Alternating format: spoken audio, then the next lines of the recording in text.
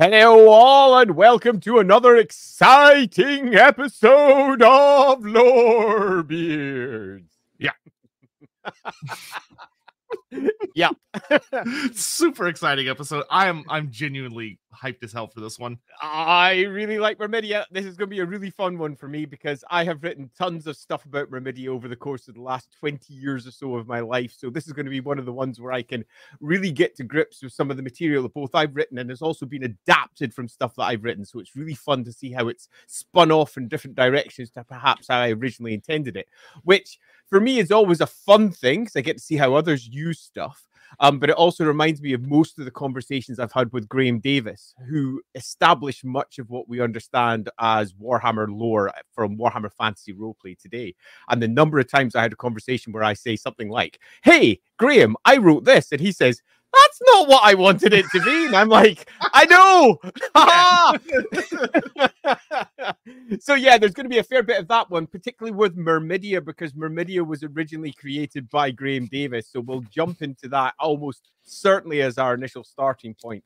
But I'll give everyone a couple of minutes to arrive since things are still gathering out there. And whilst we do that, a couple of things that we should always say at the beginning of all of our streams, which is, make sure as you're sitting out there on Twitch or YouTube or alternatively, I don't know, pirating it somewhere, who knows? Come find us. Press like. It makes an enormous difference to us, a huge difference. It's one of the nicest things you can possibly do to say thank you very much to both myself and the good and marvelous Loremaster of Sotek over there. It makes us so happy. A little like little eagles flying in the sky, little Myrmidian eagles. So do make sure you press those likes. The algorithm gods who are much hungrier and nastier than the chaos gods. Yes. Likes for the algorithm god. Likes for the skull, the throne of likes. Yeah, whatever. All righty. Let's get started on everything. First things first, topic. The mysteries of Myrmidia. Myrmidia is the goddess of strategy and warfare.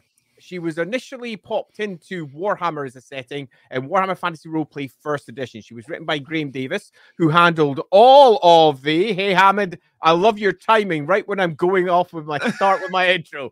I can almost feel my spear. I told you. Yeah, totally. You could have written your name as Law Spear. Yeah, I considered doing Law Spear. Really considered it, but didn't in the end. And Sean Schultz pops in with thanks for all the videos. Thank you so much, Sean. Super appreciated. As is obviously the super chat. And I can't express how much of a difference it makes. And whilst the super chats coming in does interrupt us, they are half of the fun of this. So, Myrmidia, I've already forgotten it all. She is the goddess of strategy and warfare. She was initially popped into the game in first edition Warhammer Fantasy Roleplay. Where she was added by Graham Davis. Now, the game had already been written in terms of the core mechanics by Rick Priestley. And the Games Workshop team reached out to the role players that had been hired by Games Workshop and been writing a variety of stuff for White Dwarf and similar, and asked them to effectively run with it and create the rest of the Warhammer world. And that is where things like Myrmidia came from. Now, for those of you who don't know your classical real-world lore, Myrmidia initially was Athena. Now, there is lots of ways I could try and dance around this and try and pretend that it was something original and new and super fantastic. It wasn't. Myrmidia is basically the Warhammer version of Athena. If you don't know Athena or Pallas Athene or many of the other names that she went by, I do recommend go looking up an article in Wikipedia that says Athena and have a good wee read through, because you'll get a very good idea of what the first edition of Athena was loosely based upon.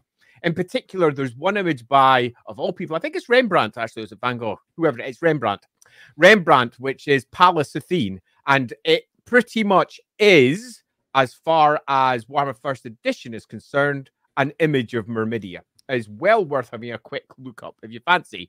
Volkmidia Part 2. Go. Volkmidia? Yeah, that's exactly what we're doing. Yeah, thanks, Stevie Forehead. Disturbed shipper out there in the Warhammer world. That would be one hell of a Myrmidia's into bald men. I know this. So So, Myrmidia, as she's initially positioned, is much like Athena, but an aspect and just a bit of her. And that's largely her aspect of a goddess of war. Athena was seen as the goddess of war for Athens' troops. And in a similar fashion, Athena was the goddess of strategic warfare to pitch her against and put her in comparison to Ulrich, the god of war, who was the far more ferocious, far more direct, far more bloody god from the north, where Myrmidia was very much the god from the south. And I'm almost ashamed to say Myrmidia doesn't change in terms of her overall honorable disposition, goddess of the south, spear-wielding nature. Hey, Jonathan Scottish dropping in. Don't forget to talk about how Myrmidia's divine portfolio includes being the patron of house cleaners and how her divine servants are called mermaids. Holy shit, Jonathan, you are starting them off on fire. For a second, I was like, is that like where's a really this going? joke I just never read? And then I got to the end, and it's like, right. Oh, that was terrible. Oh my god!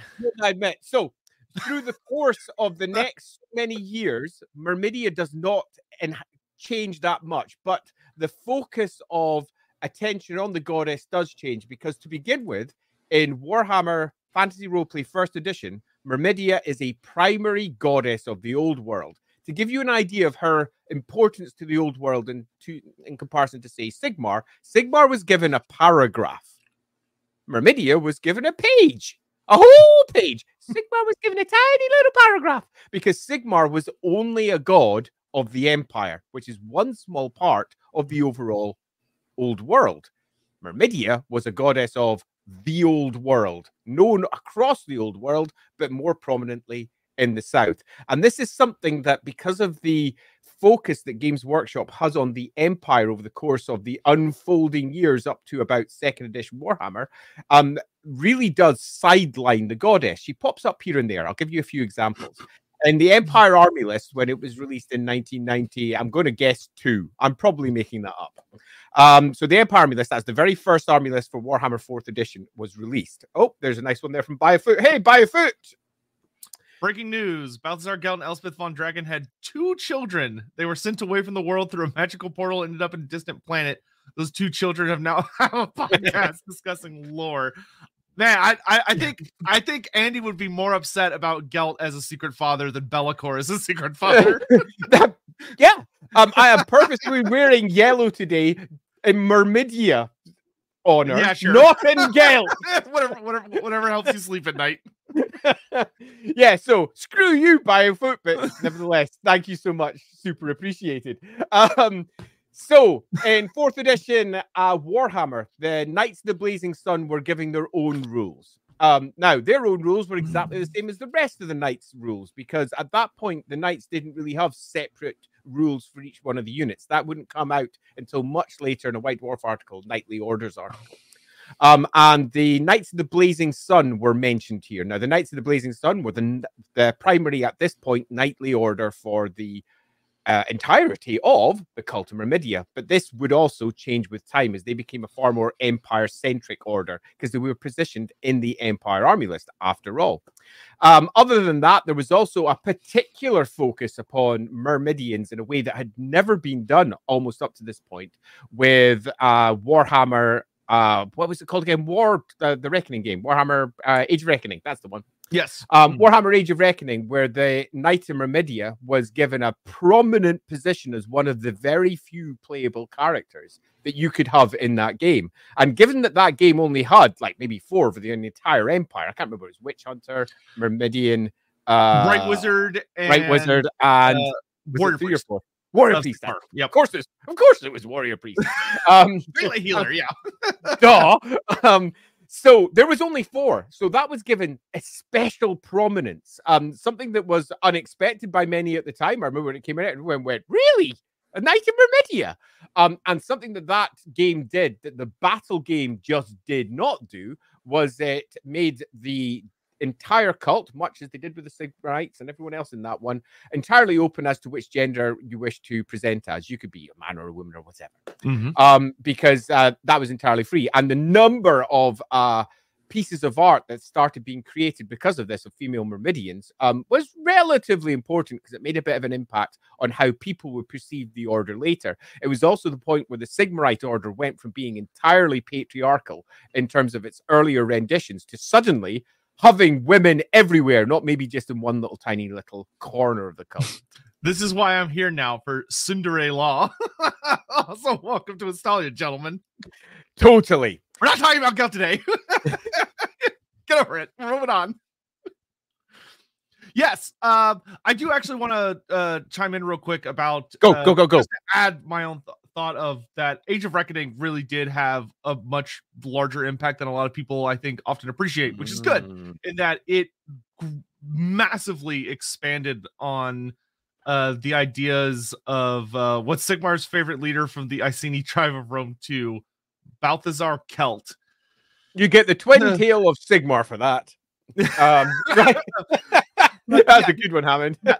And we talked about this during the Mordheim episode as well, where Age of Reckoning really is what brought back, for a lot of people, the idea of female warrior priests of Sigmar.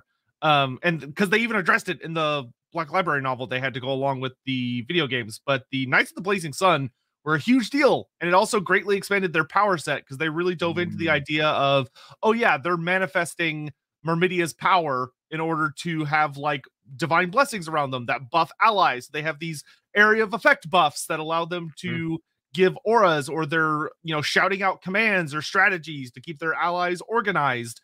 And it was a really big moment, and I think made the Night of the Blazing Sun, especially because of the artwork, probably the most popular knightly order and for people that were fans of Warhammer Fantasy.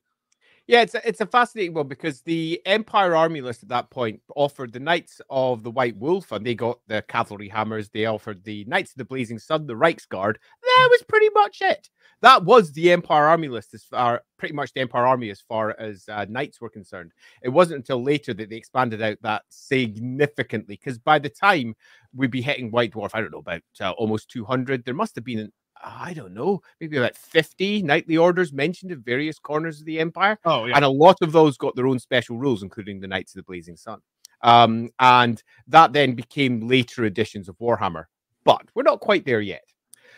It's fair to say that even though the cult itself got expanded relatively, in fact, I'd say a good chunk by that game. It added tons of new fun rules. It added quite a lot of extra lore, but it was, again, still Empire specific. And that goddess was not Empire specific. And that was always something that sat in the background. If you go and take any of the various novels, for example, where there's a mention to Myrmidia, she's always mentioned as coming from the south, because it's about the only detail that they actually had for her, because there was so little written about her. Sigmar, by comparison, was getting extra block of lore, extra block of lore, extra block of lore, adding on to the point that by the time the second edition of Warhammer Fantasy Roleplay came around, and we were sitting down as the team that was organizing the Tome of Salvation, there was, bluntly speaking, let's just use numbers. Let's say there was a total of up to a potential of 100% per god that was written for us to draw from. Sigmar had 100%. It was already out there. The job of writing Sigmar, which was my job, was nothing more than distilling everything down and getting those key points across. That was it. It was a matter of organizing what was currently disorganized and presenting it.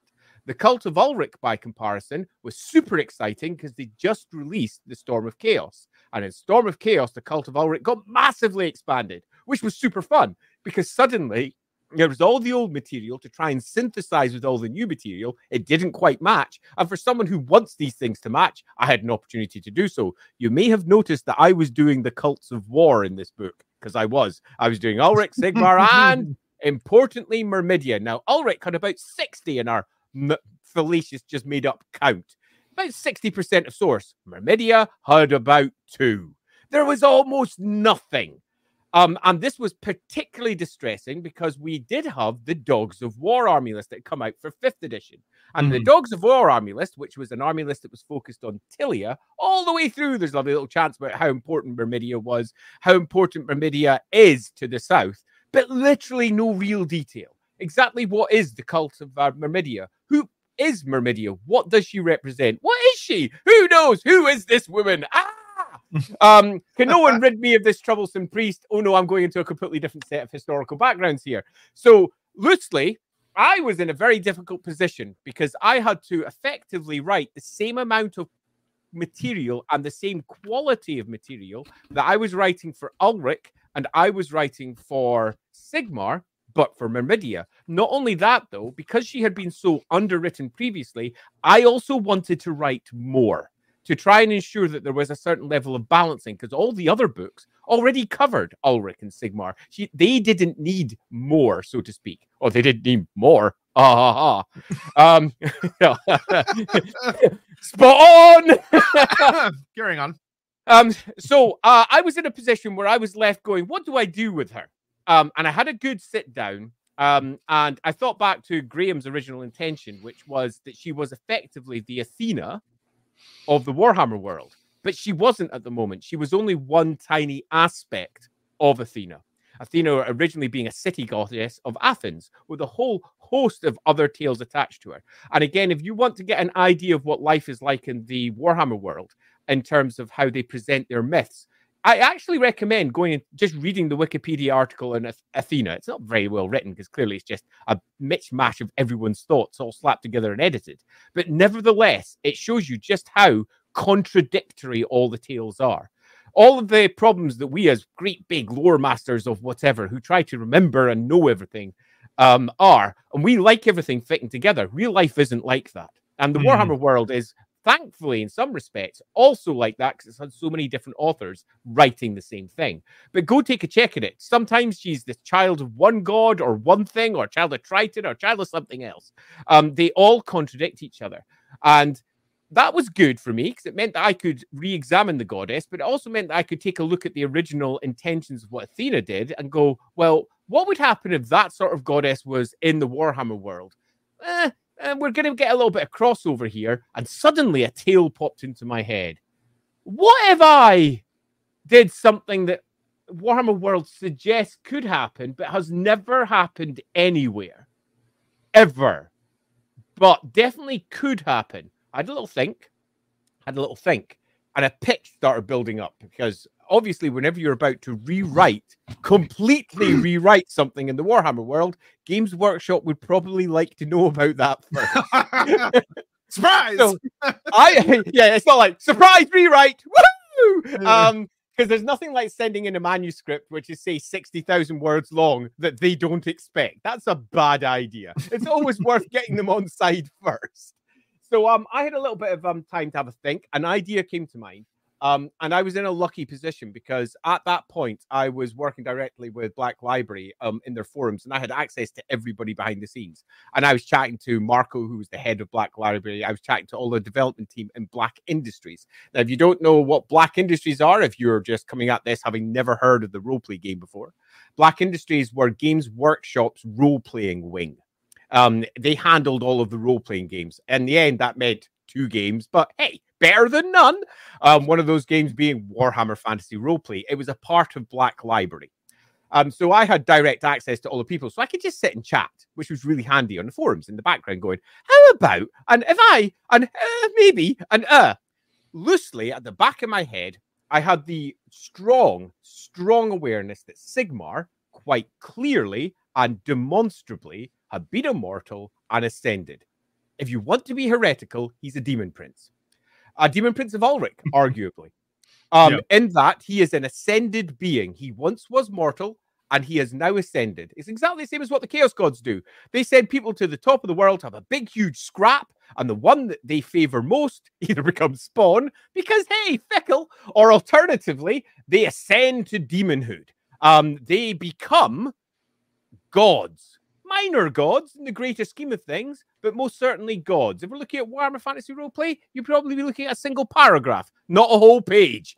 They're minor gods. They're not big, huge doodads. But this is established. Sigmar's done it. All manner of chaos worshipping creatures have done it. And possibly others have, in a variety of different places across the world, been mortal and been raised. In particular, and I'm going to call this one out because it is relevant to the story I was building, Renald. Renald at this point was mortal and has raised himself to divinity by tricking Shalia.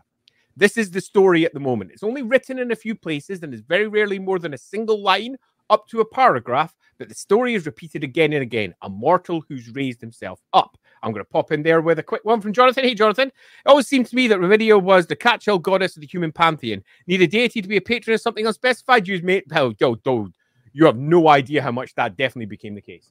And I agree, and I'm about to, in some regards, about to rant about that. I'll try not to, because, you know, Sotek needs to speak about something. No. I want to hear the rant, though. The rant is coming. I knew what this episode was going to be when we added it to the schedule. I know what I was signed up for. Yeah, we all have our strong points and our rant points, and this is one of mine. So, an idea was percolating in my mind.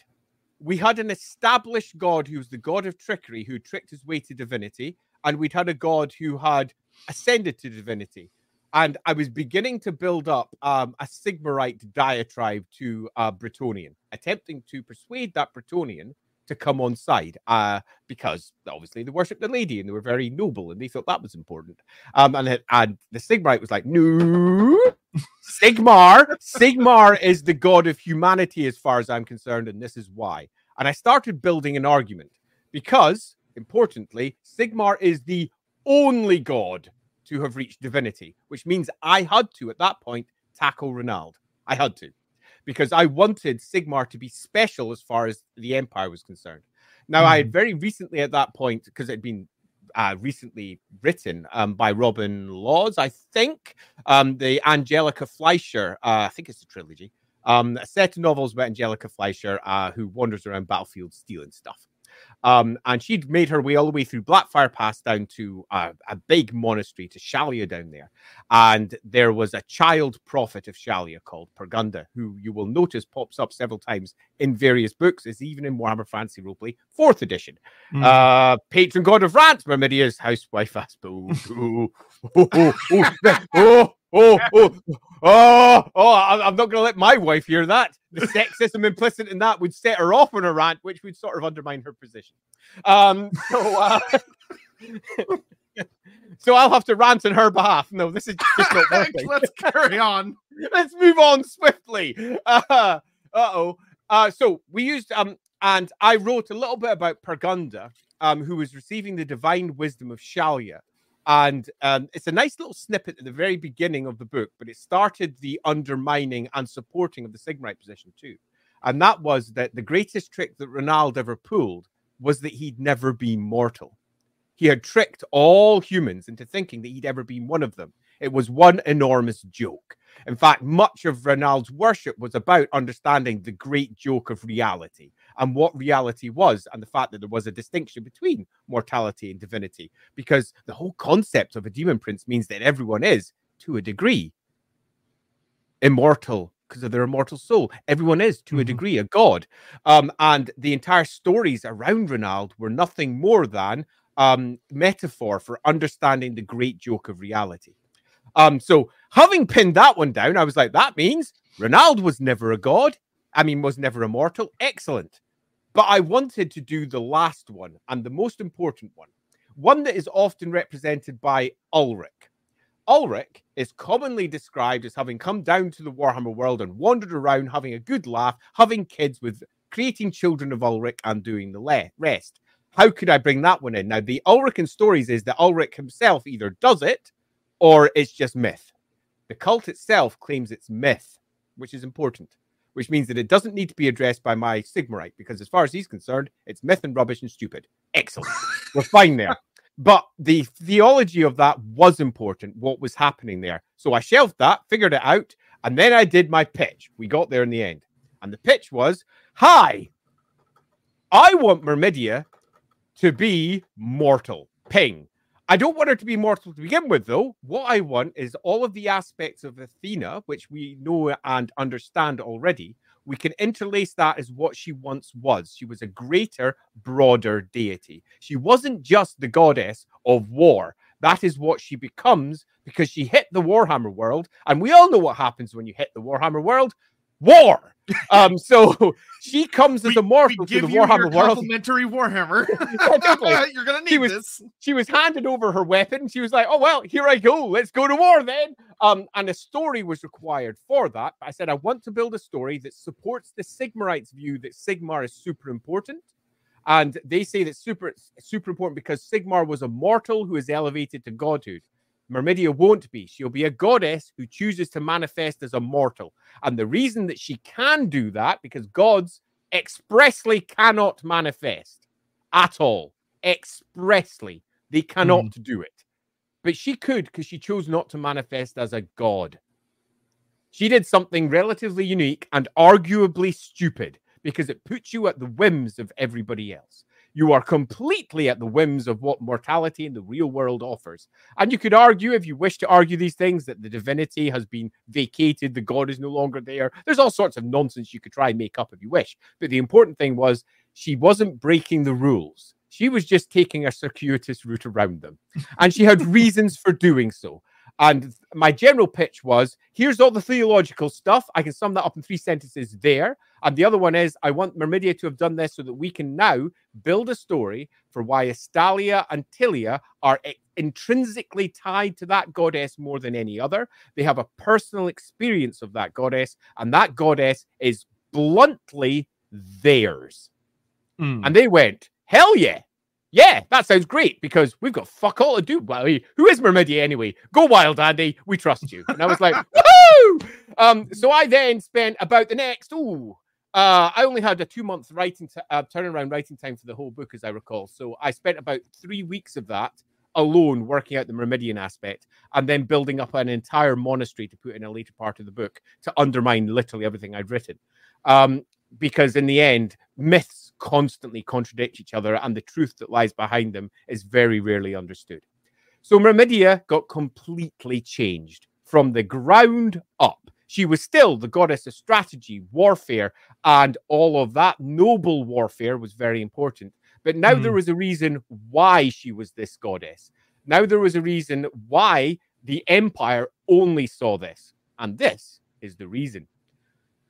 Now, if you go by the current writing of it, this happened 2,500 years ago. It was not originally intended as this. It was originally intended to be 2,200 years ago, approximately 300 IC. So that's 2,000. We're assuming here that the time is the end times, 2,500 and about 20, approximately. Yeah. And 2,200 years ago, or 2,500 if you go with current timing, Myrmidia manifests as a mortal. Now, why does that happen? In times past, as we go back, and I might pass over to this side for some of this because I'm pretty sure that Sotek knows most of the story of Myrmidia's youth. But I know some fair bits. I am going to. We're coming to a point where I'm going to grotesquely insert myself. But yes, and it has to be done. But because I can rant for hours. So yeah, I'll let you carry on a little longer, and then I'll kick the door in. So don't worry. We'll do a little bit of the past first. So way back in the wait. Oh, we got a double run here. Yeah. CEO of necromancy. Is that by any chance Nagash? Well, no. He works the grave shift, so if anything, he's got Heinrich Himmler. He does. That's why I was like, that's not the CEO. Is that the CEO? He would call himself the CEO. Yeah, you're totally right. There's no way he would acknowledge anybody else. Thanks very much for that. That's enormously appreciated. Yeah, thank you very much. And Balthazar Kilt. You've been sitting there for freaking hours trying to figure out the best puns on this. I like how it's almost implied that him it took 2 weeks to come up with that one. He's been sitting going, I gotta figure out a way to make this one work. So way back in the midst of time, before the time of Sigmar. Thank you, Hammond. We are looking at the old world and what it was. And it was filled with various tribes, often of migrating humans that were moving from one place to the next. Myrmidia attaches herself to one of them. Do not think that this is rare. It happened to almost all the tribes. Ulrich attached himself to, for example, the... No comment. Ouch. Ulrich, for example, attached himself to the Teutogens. you'll find that more attached himself to the Ostermarkers, which we don't need to discuss too much about, but definitely did. Various gods are associated with them. This is touched upon at the beginning of the Tome of Salvation, where each of the tribes had their own totem deity. The Telutans had Tal, for example. And this totem deity very much grounded them in terms of their personality and worship. Did the god choose them? Did they make the god? There's lots of different ways you could approach this. But the people of Tylos, they got Myrmidia. And this is where I'll pass over so that you can do your Tylos-y bit, because I'm sure you can say a good bit here, or would you rather I continue? No. I think this is the point that I would like to interrupt. Yes. Good. So I can't talk forever. Yeah, I love so much what you did with this character and a lot of the implications that it has for the setting going forward. So Tylos, for anyone that's not familiar with it, is depending on which source you look at, one of the greatest cities of man to ever be built. According to some of the myths, it's positioned up kind of almost right smack in the middle between where Tilea and Estalia now stand. Haven Blight. Yes, is now known by a different name. Haven Blight. But it was positioned very conveniently between these two great nations, or what would become these two great nations. And it was a wonderful place, supposedly, that the people there had a patron god. And this goddess was, at that time, the goddess of civilization. And she, because she was a goddess of civilization, granted them incredible amounts of knowledge. Could any group of humans, or anyone for that matter, survive in the Warhammer world without a patron god? Yes. Yeah, absolutely. They would have just been wandering around, possibly worshipping local spirits, demons, or whatever other things may have been around. Just because some did doesn't mean all did. But all of the great tribes of Sigmar were associated with a single god. The Hawklanders, for example, they were represented by Lupos, who later on was largely absorbed by Ulrich. Yeah, and a lot of tribes had really small personal gods and stuff like that. Like you had everything that happened down in Lucini with the twin gods and stuff like that. A lot of people, and a lot of them didn't necessarily start off as gods. They were just spirits that over time became more elevated and stuff like that. Anyway, so Myrmidia, this goddess of civilization, not a goddess of warfare, not a goddess of battle. She, if anything, she was a pacifist god. Very explicitly stood against using violence, because violence kind of stood antithetical to the concept of building up civilization, of uniting people. And the people of Tylos, with her guidance and her blessings, blossomed, exploded into making a city that was an absolute monolith. And it helped that they, through their abilities at diplomacy, had a dwarf hold right underneath them that they were very good friends with. And the dwarfs lended their own knowledge and abilities to them to help them construct a city the likes of which would make any in the old world weep for not being able to compare. And the people of Tylos, according to some sources, were said to be so advanced that they themselves were almost a higher order of humans. And all the people that lived around them were mere peasants. People who only lived to work out in the very rich, plentiful fields that surrounded Tylos for hundreds of miles, so all those resources could be sent back to the capital. But there was a problem, which was that Tylos, or known as Kasvar in some myths, just interrupt slightly. Tylos is both the name of the city, as it's originally understood under Old Classical, or the name of the person who led the city, which is also known by Kasvar. Kavzar. I always get the viz and the ziz. Yeah, so do I. Kavzar. Also not, but it also goes by another couple of names, because I've also seen a couple of other myths elsewhere which are directly related to that, which was significantly expanded both through White Dwarf and in Children of the Horned Rat. Yeah, so this city, whether led by King Tylos or just that happened, maybe that was the founder, who knows? Anyway, but they built up and up and up and up. But one of the big issues that they did not realize in their own arrogance, and would not be realized until many generations later, is that thanks to the combination of having the dwarfs but especially Myrmidia, they kind of fell into a trap that civilization can offer in a lot of mythologies, which is that they kind of grew complacent. And they kind of became so secure in the idea that they were somehow better and greater than everything around them. They were better than all the humans around them. No enemy could touch them. The greenskins were no threat to them at this time. And as they continued to build up, they became very assured. I had to mop them up. Rock the cats.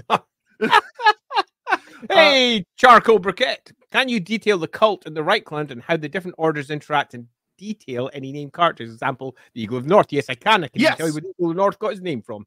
We will get into that. We certainly will. We get to kind of like the modern times.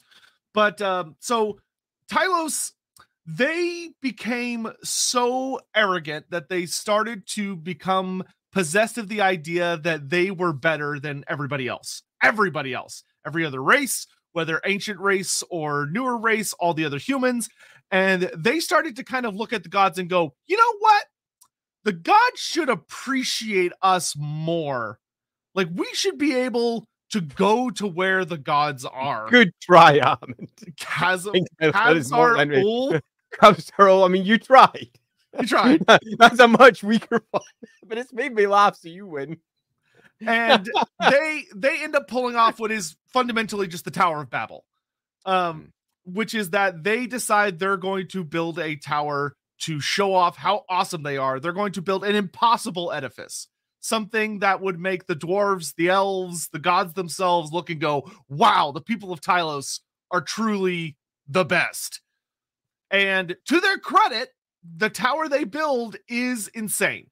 It is incredibly impressive through a mix of magic, prayer, technology, engineering, however you want to look at it. They make something obscene. However, they were so prideful that they couldn't settle with it just being very impressive. It had to be impossibly impressive to the point that even they couldn't do it. But they were too stubborn to admit they couldn't do it. This took decades, if not time. Time. We don't have any specific numbers, but they built and built and built. But it finally got to the point where whether you want to look at it as maybe later generations wanted the achievement, but didn't necessarily want to put in the work, or if it was just that it got to the point where it was literally impossible for them to finish the arrogant project they started off with. Regardless, they got to a point where they kind of hit a wall and they weren't able to finish it, at least easily at all. And they were upset about it. And at this point, Tylos had become a very dark city in a sense of that their level of arrogance had, in versions of the myth, had come to the point where they were abusing the people around them, deeply abusing them. Kind of in the sense that if you look back at Cetra or Nagash, the way they would treat people to complete their grand designs, there's always a point where it stops being, hey, let's maybe spend good money and all this stuff, unless it becomes more, you know what, y'all don't need to eat as much as you say you do, and let's maybe start sending out armies to bring people, maybe start enslaving people so we have more workers, and let's make sure these people stay out in the city. They don't deserve to be treated as full citizens. They're kind of out there. Tylos be a parallel development to Kimri. One kept humility, had to strive instead of indulge, and didn't invite chaos in, and so survived to expand. There's some, I don't know if the words humility and Kimri should ever be that close to each other in a sentence. No, they shouldn't. Arguably one of the reasons that Kimri never really fell in the same way is because it's so far from the gates, but that's a completely different story. And they also had their own set of gods arguably looking after them. Different story. I would argue it's more that Kimri kept their gods happy and on their side, where Tylos didn't, which I'm about to get into. So Tylos, in many ways, likely due to the fact they were probably sending out raiding parties, they were probably getting more aggressive. They were probably violating a lot of the tenets that Myrmidia had initially set out for them in order to grow more powerful. And they had become so obsessed with not furthering civilization, but demonstrating that they were the most powerful and that they should be seen as or treated as divine themselves that Myrmidia leaves them. She stops supporting them because they lost the plot, so to speak. Hey, Laughing God, is one of the reasons for the initial technological boom of the Skaven is because they reverse engineered the tech from Tylos. That is certainly something that you could easily surmise. But one particular clan is responsible for the vast majority of the technological boom, so to speak. And that is an entirely different stream. Yes, one day. One day. So when Myrmidia leaves, there is kind of a vacuum in Tylos. And one of the things is that when a god leaves, there are probably, if you want to imagine in your head, people who noticed. There are probably priests or priestesses of this goddess of civilization who had horrible nightmares or panicked understandings. But there may have been a lot of people, like with many cults you see in the old world, who cared far more about their power or their personal prestige than they did anything else, and may have not have noticed because they had become essentially corrupted in a sense. And into this vacuum came a stranger. The stranger. And this mysterious stranger wandered into Tylos and came before the king and said, tell you what, I see y'all have this awesome tower here. It looks great. It looks cool, but it looks unfinished. And that's a shame. I can finish your tower in a single night. I will complete it. Make it everything y'all ever wanted to be. All I ask in return, I don't ask for money. I don't ask for slaves. I don't ask for power or whatever. All I ask is I be able to give an offering to a god of my choice on the top of the tower. And the people of Tylos go, oh, he doesn't want any money. He doesn't want land or anything. Easy. No problem. Done deal.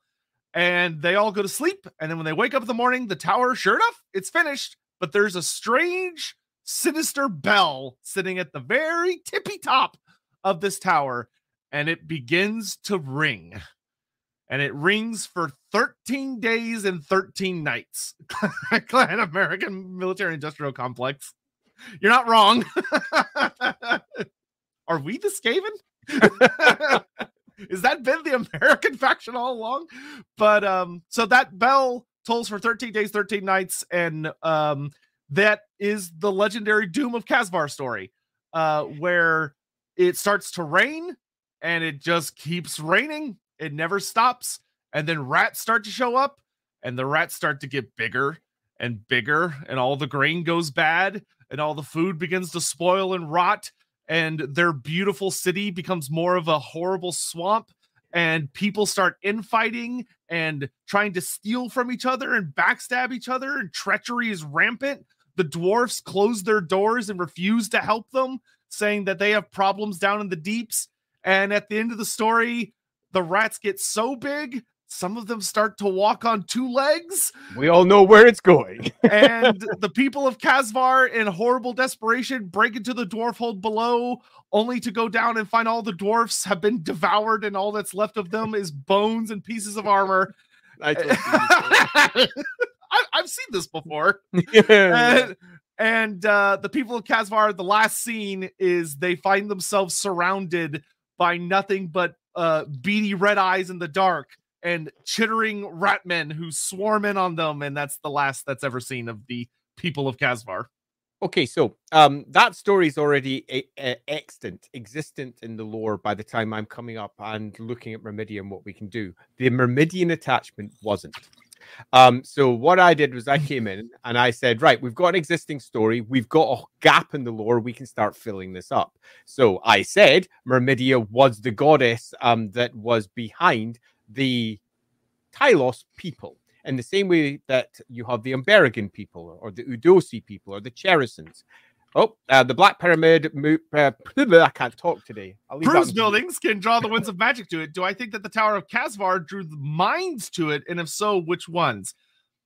I would say it probably just also drew the winds of magic. It might have drawn particular winds as opposed to just pure dar. But granted, once it was, shall we say, altered by its final architect, it probably draws I think stuff. I think there'd be a fair amount of Ulgu in there as well, given the very nature of the gods involved. Yeah, which would make sense for Skaven. And yeah, totally, it would. And would settle in with everything that was being done. It was a giant trick as well, so that would go working quite well. Plus, it reinforces the secret nature of the Skaven. So I would, if I was writing, almost certainly include that. There's other wins, obviously, but you'd say, oh, Gur should be involved or whatever. Particularly given that you're going to be going anti-civilization, but they build a new civilization out of those roots. So, meh. Anyway. Yeah, where I was. Oh, go. The only thing I want to say, Jonathan, that is that a building as grand and had as much likely magic and put into it, and maybe even like full on worship as what would later become the Temple of the Horned Rat, it would certainly draw something to it. Definitely. Okay, so there I was, looking at that tale, and Tylos became the tribe. You meant wins there. Thanks. Okay, yeah. Then yes, it would absolutely draw magic. Lots of Olgu too, with the civilization, treachery, and everything that happened. Yeah, totally. Where was I? Big building, civilization, Tylos tribe. Yes. So it was the Tylos tribe. The name of the city was, at least behind the scenes for us, definitely confirmed as Kavzar. Get it the wrong way round every time. Kavzar, yep. Yeah, thanks, Kavzar. So that was the city. The people were Tylos, and the people of Tylos were speaking the first versions of what would become classical. And at this point, there was a little discussion, and we went, so we've got the pantheon as it builds here. So we've got Myrmidia's mum is Verena, the goddess of wisdom. Perfect. That works very well because civilization could be passed down through the daughter. The teachings can come from Verena. This is all working nicely. We've got more the god of death.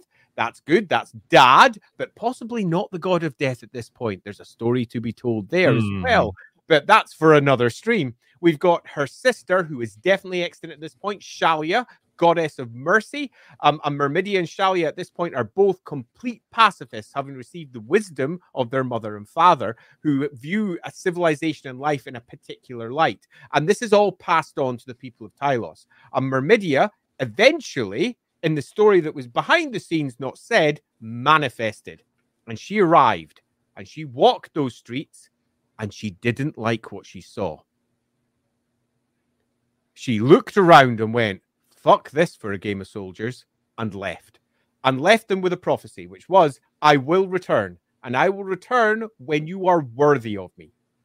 You are currently not worthy of me. And this upset quite a lot of folks as Myrmidia fucks off. But the basic tale, as it's laid in, was Myrmidia looked upon them and saw them to be no longer worthy of her beneficial blessings. So she withdraws. Okay, so I know this would be obnoxious, but I really want that meme now of like that famous quote of like the woman saying, if you can't handle me at my worst, you don't deserve me at my best, but it's on the cult of Myrmidia. And that's like the last thing she says, and she's like, don't let the door hit your ass on the way out. I'm out of here. And this causes a massive fracturing. The Tylos people effectively become the Tilean people. They are the people that spread down throughout, not the islands down one side and down through the coastline through the other. And they spread outwards where Kavzar sits, Kavzar sits at the very top, continuing on with its almost self-righteousness as they start reaching out for other alternatives. Eventually that goes mightily wrong. But the civilization has spread outwards, and her people, so to speak, have also spread outwards. And her people, you could be argued, are all of Tilea and possibly into Estalia as well, although it had its own tribes over there as well. So there we go. Myrmidia has come down possibly once, but she's definitely made her actual express preferences known, and it's not what was happening in that place. She is a goddess of building, a goddess of helping her people.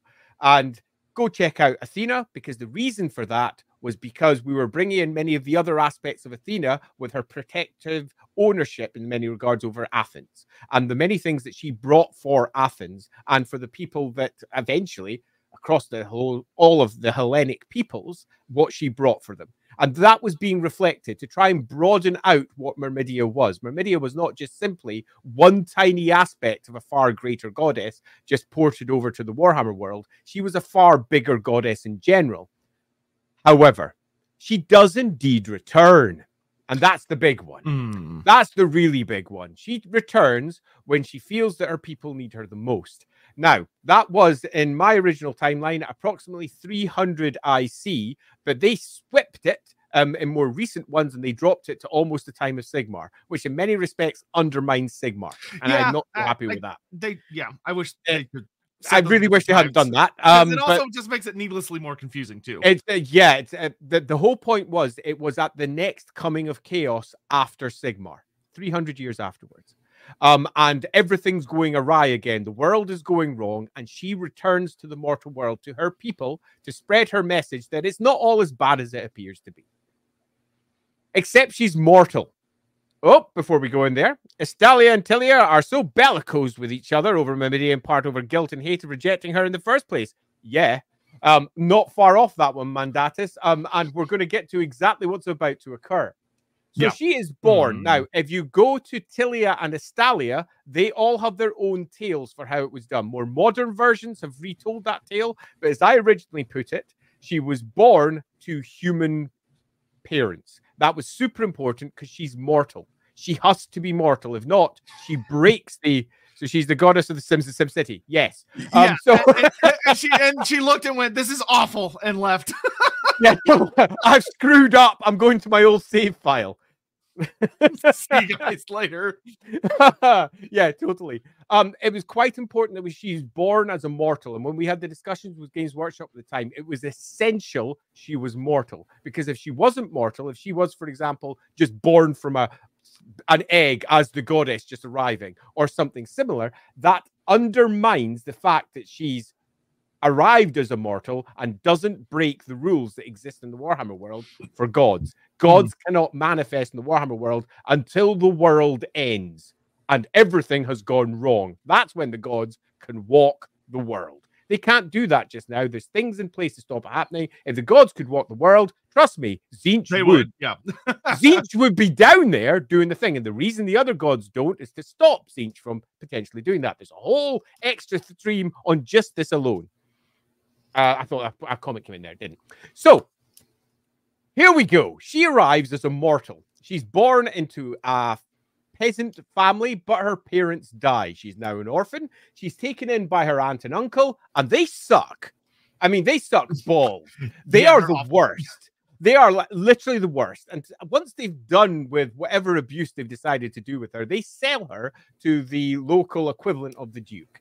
And that Duke is bluntly a dick and does not treat her well at all. You can use whatever particular imaginations you wish for exactly what occurs. Yeah, Myrmidia the Mortal got speed run on trauma. Hard speed run on trauma. Yeah, but hard speed run by immortal time. But for her, it was just another mortal life. And by the age of 16, 17 area, she broke. And there's many different ways that she could go upon breaking. And she chose rage. Absolute rage. And she grabbed a ceremonial spear that was held above the...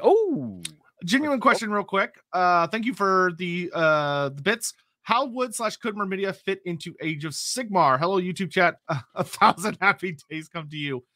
So the thing I would say is that literally anything can happen in Age of Sigmar, and there's a lot of hints about various fantasy gods having survived into Age of Sigmar in various different ways. But considering like the amount of like cities that are going on with like Cities of Sigmar and the Dawnbringer Crusades and something like that, it would kind of be the perfect ripe territory for Myrmidia to possibly reemerge. But there are a lot of hints that a lot of people's favorite gods have survived into Age of Sigmar, and they're just in very particular places. But like a Dawnbringer Crusade would literally be the perfect place for Myrmidia to reappear. If there was like a group of humans or whatever that set out from a city of Sigmar, but for whatever reason, the way Sigmar works does not allow them to feel like they're going to succeed. And then Myrmidia ends up coming to them, or who knows, maybe she reincarnates as the leader of that particular crusade. And she pulls her old trick again and helps them establish a new city that is separate from the Sigmarite dogma and leaves behind the Sigmarite dogma to establish a different way of living within the mortal realms. That would probably be how she would reestablish herself. And then if you really wanted to keep it close, have the city split after she is assassinated into two different cities that are totally not Tilea and Estalia inspired. And whilst I said Twitch are lovely, in comes YouTube. Damn it, Twitch.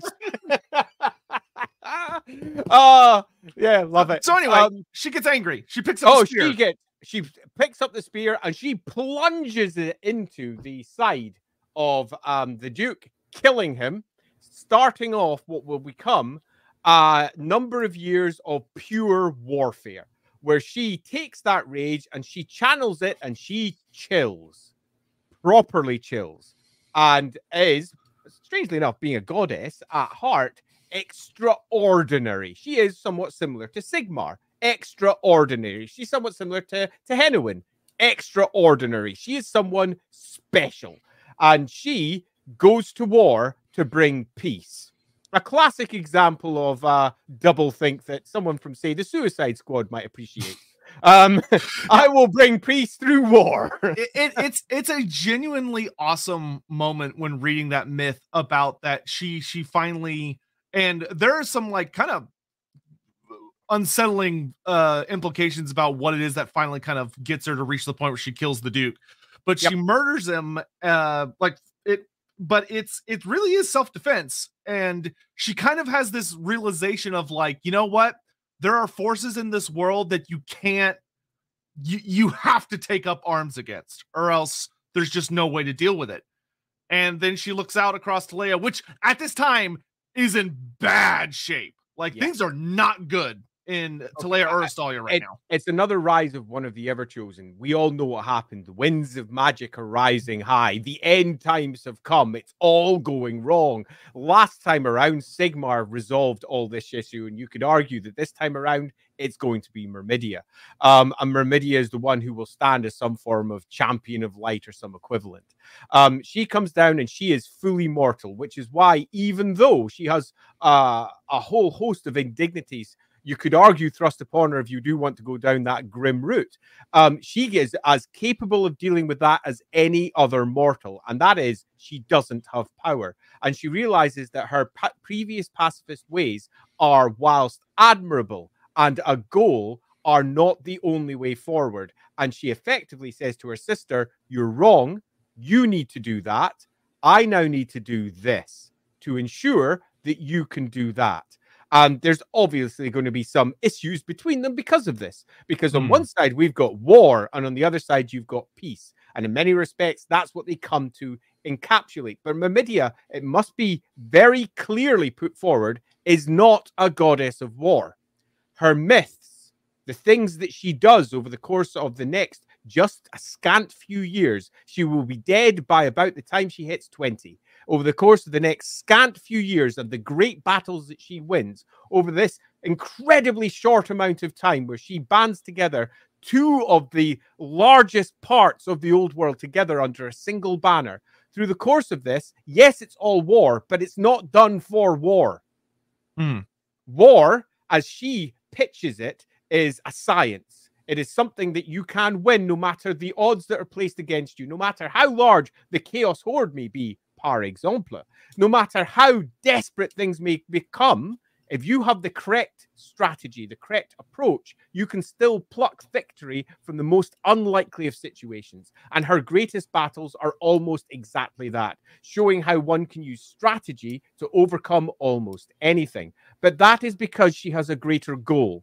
And the Tileans and the Estalians of later worship her as the goddess of that goal, not of the goddess of strategy. That's just a part of everything that she does. Hendrik asked, in an earlier stream, you explained the Chaos Gods contradict themselves because they do not have coherent consciousness. Does this also apply to other gods? I'll say I'll answer very quickly on that one. Tzeentch definitely doesn't have a coherent consciousness. The others have a different form of consciousness, and I wouldn't like to pin it down as not coherent. Yeah, so I would say the way that it's usually described, Hendrik, is that from an in-universe perspective, there are a lot of characters who believe that the gods are mad and that they don't understand the world and they can't.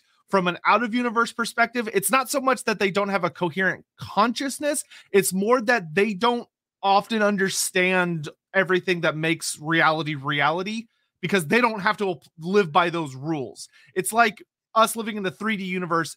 If I gave you a working, fully living, breathing 2D universe, there are times where you'd go, okay, well, I could do this. Why isn't it working in here? and you're trying to figure out what are the actual rules in this, in a sense, lesser universe or more constrained universe. And that's where they struggle, is that the space they live in does not operate by the rules of the space the Warhammer world lives in. And that's what causes them a lot of problems. Because to them, concepts like space and time are not the same at all in the slightest. In the Aether, in the realm of the gods, in the realm of chaos, time doesn't truly exist in the way that we understand it. And that's super important.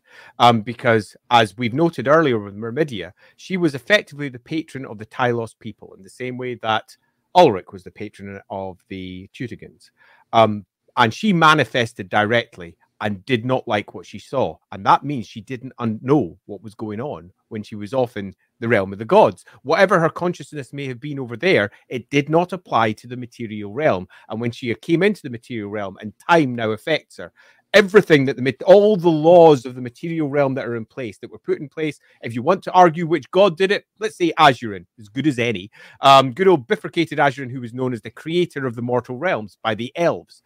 The laws that are in place now impact her, and she sees it for what it actually is, not whatever her mind may have constructed, assuming she has one. And it's very different. And again, she's now down on the mortal plane, approximately in my version, at least, at about 300, although it's been shifted around in some other publications. Oh, before we go off into that, Jonathan. In one novel, we see Abarash had corrupted a militant order of Myrmidia. Is there a larger relationship enmity between Myrmidia and the Blood Dragons? No more so than any other knightly order with any other knightly order. I mean, the Blood Dragons are effectively... Yeah, I mean, the Blood Dragons are the corruption of, like, those who like to apply rules to violence, where the Blood Dragons don't believe that's a good idea. So they're going to be messing with anybody like Myrmidia, the Lady of the Lake, and her laws of chivalry, etc. Yep. So the long answer to that is almost all knightly orders have rules. Yeah, no, okay, thanks. So yeah, there's going to be enmity there. The dragons are like, something that stops me from killing? Ridiculous. Wrong. Ridiculous. So here's Myrmidia. She has come down. She has broken free. She has led a rebellion against the local rulership, and she has won a ragtag band of peasants and rabble that she is going to bind together over the course of the next so many years to conquer both Estalia and Tilea. And this is where much of the issues of the future begin. Because both Tilea and Estalia claim that Myrmidia was born in their realm, country. I mean, but you can't call it a country. It's not when it's not a state. Realm. Let's go for realm. Okay, so the realm of Tilea. Okay, they claim that she's Tilean, where the Estalians claim she was Estalian. Both of them have got what they claim are religious texts that back their view. And there begins the issues. What we can sum up what happens over the course of the next so many years in a few pithy circumstances. Number one, there are 12 great battles, 12 incredibly important battles, 12 battles, each of which she should have lost, ranging from the very small skirmish to begin with, right up to the battle of all battles that wins her all of Tilea and Estalia as one great thing. Ooh, there's the laughing god. Does this mean Myrmidia has more perspective on things than other gods because she can manifest as a mortal and, much like a mortal, grow? They argue to that no, sadly, because the realm of the gods is eternal. She has as much and as little as everybody else. She has one of the great mistakes is to think that Myrmidia today is any different to what she was right at the very beginning and has changed, as we will get on to. The fact that she changes doesn't mean that she actually ever changed at all. It's just a mortal appreciation of how these things have been applied. Yeah, if anything, I wouldn't say so much that she has a I would say complicated. It's complex. The one thing I would probably say is that she might have left with a better understanding of humans in the grand scheme of things. But you could even argue that, like, because I would say that understanding of humans that meant that she tried to help the humans in the first place. Yeah, time doesn't exist in the Aether. You have to remember that according to the laws of the Aether, she is post manifestation Myrmidia and pre-manifestation Myrmidia simultaneously. Absolutely. And the goddess that she becomes is not a change of the goddess, it's a change of worship. Because worship completely changes from Myrmidia after her second manifestation. Yeah, if anything, I would actually argue that her being mortal allowed her to change how mortals interact with her, not how Definitely. she interacted with them. Yeah, that's or indeed how her personality changed, because of all the things that happened when she was mortal does not necessarily change her for all it absolutely does in the mortal realm. So she goes to war for so many years, 12 great battles. And during the course of this, she pulls together many, let's just use the word apostles, followers, whatever you prefer. And in total, there is, how many rays of the on their sun again? Is it 18? I guess however many there is rays of the sun on the Myrmidian sun. Oh, I think so. I'm pretty sure it's 18. Oh, off the top of my head, it's 18. And there's that many. And some of them are massively important to Myrmidian cult lore. One of the ones that's given inside, for example, the Tome of Salvation is Fury, who was only known as the name of Fury. And she represented all of Myrmidia's first Fury. But her Fury never dies. She is in a state of perpetual rage. And that state of perpetual rage is channeled into warfare and then moved away from the warfare so she doesn't fall to, for example, the blood god. But it was the ability to bring mortal rage against the rage of the gods. And she eventually dies facing off against greenskins, where there's like an entire pile of them surrounding her. That's the Order of Fury that comes later, an order that is all about channeling and controlling rage on the battlefield and making the best use of it. In many respects, sticking their fingers up at Ulrich, or if we're going to be doing it properly, up at Ulrich, and saying, fuck you, Ulrich, we do it better than you do, because we apply strategy as well as the fury and bloodlust of battle. And indeed, when we were writing the Tome of Salvation, we talked about the cult of fury, so that's one of the lesser orders of the cult of Myrmidia, have been making significant gains throughout Middenland, because it represented something that the nobles could accept, a far more controlled version of what Ulricanism presented. And it was something that they could then say, and plus we can have guns now, because the Ulricans really don't like guns, but Myrmidia does. And that allowed for conflict. And one of the most important things you've got to remember whenever you're building any setting material, world building, is to build in conflict to ensure that there's stories that can be told. Because if everyone gets on with each other, what story are you going to tell? Boring! So for 3 years, she wanders around Tilea and Estalia until eventually, well, I know the story that we wrote, but the story has certainly changed over time. Eventually, she's assassinated. And the reason... At her coronation, no less. And I can tell you exactly who assassinated her as well. Clan Eshin. Yep. It was Clan Eshin. That was the original intent. It was the Skaven. They were petrified because next on the list was Skaven Blight. And they're right smack in the middle of Myrmidia's empire. And that is exactly what she intended to do. She was going to cleanse Skaven Blight. That was her next step. An existential threat. And we all know what the Council of 13 does whenever an existential threat comes. They kill it. That's what they do. They have done it. They've attempted it multiple times in the past with things like the Gash. They've attempted it multiple times with others around, and they generally succeed. In this case, they succeeded. They killed the goddess. They couldn't actually kill her, though, because she was pretty much a goddess. So what happens is she gets dumped into a boat. She sails off into the east, into the west, and she disappears and is never seen again. Sailing into the west is seen as a way of disappearing into the realms of the gods. It becomes a phrase in Tilea. And the goddess, on the point when she should have become the queen of all Estalia and Tilea, dies. And she's exceedingly young at this point. But she has bound together all of these people without any real awareness of what would happen if she wasn't there. And it collapses. Completely collapses. And from that point forwards, not only does Tilea stop being Tilea, as it perhaps move towards, it collapses into separate city-states, all of which are warring with each other. The Estalian kingdoms collapse into separate kingdoms, all of which are warring with each other. It turns into a proper Warhammer setting, but the great threat of the day had come to an end. The Skaven are not stupid. There's one thing that people often think the Skaven are is foolish and stupid, and they do silly things. Okay, they take enormous risks, but they're not stupid. Oh, there comes Hammond. Yeah, when Odin asks Thor, "Are you Thor, god of hammers?" He says no. He then asks Myrmidia, "Are you the goddess of guns?" And she says, "Hella yes, hella yes." Oh man. So they waited for whatever particular threat Myrmidia was there to deal with to come to an end. Then they killed her. They basically just bided the time and bang, dead.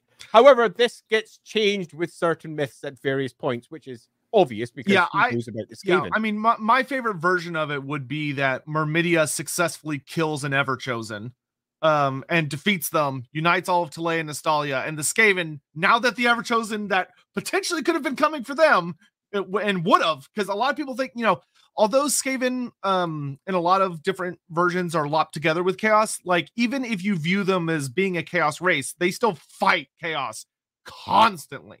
Like, whenever there's a big chaos invasion, Hell Pit is always on the chopping block and has to defend themselves. So if there was an Everchosen coming up the south, Skaven Blight would be a hell of a prize from their perspective. So or you know, whether it was just a big wah or both, because I mean Sigmar had to deal with the same thing too. He had Everchosen and one of the greatest wahs the world had ever seen, and Nagash. So whatever Myrmidia dealt with, defeating all those threats, the Skaven go, okay, she has survived her usefulness and she's coming for us next. And if there's one thing the Skaven are good at, it's when someone is a threat to them specifically, they will get their shit together and kill them. Damn straight. And at least in the version that we were building for 2nd edition, that is exactly what happened. Myrmidia was killed. She sails off, and the rumors return again that she will return in a time of great need for her people. And it allowed us to move the central focus away from the Empire for the inevitable arise of every single Everchosen, because it was always the Empire and the elves that were under threat. It allowed us to move to a different part of the old world. It allowed Norse raiders to come down from the coast. It allowed us to imagine the effective man of war version of the Chaos Fleets coming down there, working a different angle, doing something else. And it was all behind the scenes, but it was something that was definitely not just considered, discussed multiple times. And we were sort of like, yeah, that makes sense. And it also allows extra space for the Everchosen to move in there, and then the next one after that might take a route down through Cathay. The next one might come up from the south. There's lots of fun things we can do. This rocks. We were super happy with that. Job done. So there we go. Myrmidia has done her deed. She has come back. She's bound them all together, but she's saved the day, but unfortunately died. And we then have ourselves a long period of Myrmidian expanse in terms of the cult, as it changes completely inside both Tilea and Estalia, and factionization begins to form between the two different versions of Myrmidianism that arise from this. And we have the fragmentation and then rebuilding of the Tilean city-states and the Estalian kingdoms until they form into effectively the modern-day version that we have today. There's a... Hendrik, review. Let's see. The Skaven ritual to remain hidden clearly bled out to Tilea and Estalia. This is why Games Workshop kept forgetting about them so often. Wow. I think that's a damn fine argument. That's how you know the Skaven figured out a good ritual. It's bleeding out of a fictional universe into the real one. Man, that's a good ritual. So we have ourselves 2,200 to 2,500, depending on which version of the lore you go with, worth of development there. And through the course of that time, we reach the modern day cult. And I'm going to end this particular section with a couple of just overall loose statements concerning what the Myrmidian cult becomes.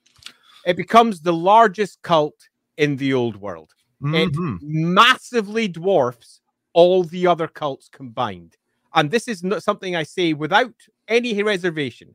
The cult of Sigmar is small in comparison to the cult of Myrmidia. It is huge in the Empire, enormously huge in the Empire. But the cult of Myrmidia is just as enormously huge in Tilea and Estalia. The other cults, cult of Mor, cult of Shalia, tend to have not more than a single temple or high temple in any given city. Cults of Mor often have no more than a single priest in any large town who wanders around all of the villages, where almost every single last town and village in Estalia and throughout Tilea have temples and shrines to Myrmidia. Think of them almost as pervasive as not just the Catholic faith in the real world, but also all other Christian faiths as well. All other, effectively, Judeo-Christian faiths. and Islam and all the rest. That is the cult of Myrmidia inside these two areas, all of it bound together. And yes, there's a lot of factionalism. And in the same way that Protestants don't necessarily agree with Catholics, in the same way Myrmidians don't necessarily agree with Myrmidians, there's an awful lot of conflict throughout that cult. That doesn't change the fact that it is massive, and it is, unlike real world equivalents, one cult with a single leader at the top. And that's quite important in terms of how much control that individual person has. The head of the cult, by the time we hit modern days, is the most powerful figure in the old world and is always forgotten by Games Workshop. Always, always, always. Yeah, which the modern one is actually a really interesting character who we'll get to in a minute. But so Myrmidia is the boogeyman of the Skaven? Yes, yes, damn straight. Yeah, well, so we'll come back to that in a second. There's another super chat here that I want to answer real quick, but how does the cult view the colors of magic? They're two. Yeah, I would say the same way she views gunpowder or any other thing that can be used effectively in strategy and war. And magic. Wizards are not outlawed at all in Tilea and Estalia. Like, there are a lot of wizards there that practice some bizarre forms of magic as well. Like they won't necessarily practice the 8 winds because they're not restricted by the elven teachings. Yep. Which is why you'll often find, hilariously enough, you'll often find Tileans and Estalians are blamed, quote unquote, for when some really weird forms of magic appear from time to time. Yeah. But this also is why they tend to have problems with demonologists and necromancers as well, because they have an easier time kind of hiding amongst a bit of a wild west type situation.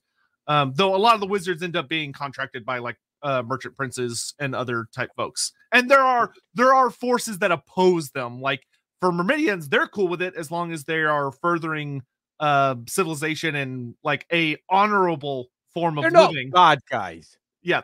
But then there's like the Solkanites, and they don't like anybody, especially not wizards. Solkanites are fucking scary, and they're down there in the south as well. Yeah, there's a good theme in that name as well. Yeah. So one of the things that I think is really interesting, worth observing, to hit on Jonathan's point, is the Great Horned Rat's relationship with Myrmidia, because the two of them are intrinsically tied together. Totally are. Like, it's one of those things that, like Andy said, Games Workshop kind of unfortunately forgot about a lot, so we don't get as much of an examination. You know, a lot of the time when we hear about the Great Horned Rat, it's based on his relationship with Sotek, which is important, but it's a very different kind of relationship. The Great Horned Rat... It's the relationship in the south over there, rather than the relationship in the old world. Yeah. And the Great Horned Rat that goes up against Myrmidia, he is functionally a response to Myrmidia. An almost insidious parasite that showed up because she wasn't there. Yeah. Like, because ultimately he is the god of ruination. That is his big domain, and he is the inheritor of things that are despoiled. And the thing that he inherits is civilization collapsing. The Great Horned Rat is literally the devil to Myrmidia. Yep. That's why, like, as far as I'm concerned, it has to be a Skaven that kills her mortal form, because he is her devil. Like, he is the ultimate antagonist to the Myrmidian goddess, is this god that is a rat that gnaws at the roots of that which she built, and then tries to bring it all collapsing down so that he can flood over it and devour what's left. I just to absolutely reinforce this, because I completely agree. The fragmentation of the city-states and the kingdoms, you can probably lay that entirely at the hands of the Skaven. They are working like a fucking badass, breaking apart all of these human civilizations that are close to and directly potentially endangering their capital. So yes, 100%, they are effectively the devil. They are the rats that gnaw at civilization and do not get along with Myrmidia. And it's a whole aspect that I fervently wanted to write about, but sadly was not in a position to do so because I'd moved on from that job at that point. Yeah, and the thing that's really interesting is there's almost kind of A thing of the Great Horned Rat is Myrmidia's Bizarro, Bizarro world, Bizarro Superman versus Superman. Yeah, yeah, he even speaks funny compared to her. But cool. oh yeah, this is actually a it hasn't appeared yet. There it is. Vermintide 2 bringing out Myrmidian ruined weapon skins for all the characters just got much more interesting. Yeah, so like if you really want to have fun with that, yes, put on your Myrmidian weapon skins. They are very appropriate for bashing rats with. Oh yeah. Well, what's kind of interesting and almost kind of I don't think this was the intent when they did it, but there's almost a poetic justice to the fact that in a lot of ways the Horned Rat himself kind of ended up splitting thanks to Clan Pestilence into a plague god and a god of ruination that are two genuinely separate cults within Skavendom that fight constantly. Whether you're looking at like the Gracer Order versus the Plague Priests, and Sotek has much more to do with the plague aspect of the Great Horned Rat as opposed to the original version of the Great Horned Rat. But Sotek's also just very anti-chaos in general. Sotek is a response to chaos itself, not necessarily just the Great Horned Rat, though of course that was his nominal enemy when he showed up. But when it comes to like the OG Great Horned Rat, it's Myrmidia. That is his rival. Defo. And generally speaking, from the point when she manifests to the end times, throughout the course of that, if you're looking for a story to build for regarding the cult of Myrmidia, it is its complete fragmentation and destruction by Skaven. They are penning alternate versions of what reality is. They are saying one thing, they're saying another. They're spreading dark whispers throughout the cult. That is their job, because they do not want the potential arrival of that goddess again ever being understood for what it is. If they could somehow eradicate that she had ever been mortal, that she had ever come, they would figure out a way to do that. And they've almost certainly tried multiple times. They've failed. Now, in various versions of the Warhammer world from this point forward, you'll get different tales. And that's not just because there's different tales spread by Skaven. That's largely the way to rationalize and understand why there's different tales. It's because we've had different writers. And those different writers have done different things. They've taken holy books, for example, that I created for the second edition, and they've added extra bits to them. The Bellona Myrmidia, the war goddess Myrmidia, was meant to be basically just the tales of her life. The what was the other books? I can barely remember them off the top of my head. Bellona Myrmidia, the Book of War, which was supposed to be the Arts of War, which was how to safely conduct and correctly conduct warfare. Myrmidia, yeah, La Aguila Ultima.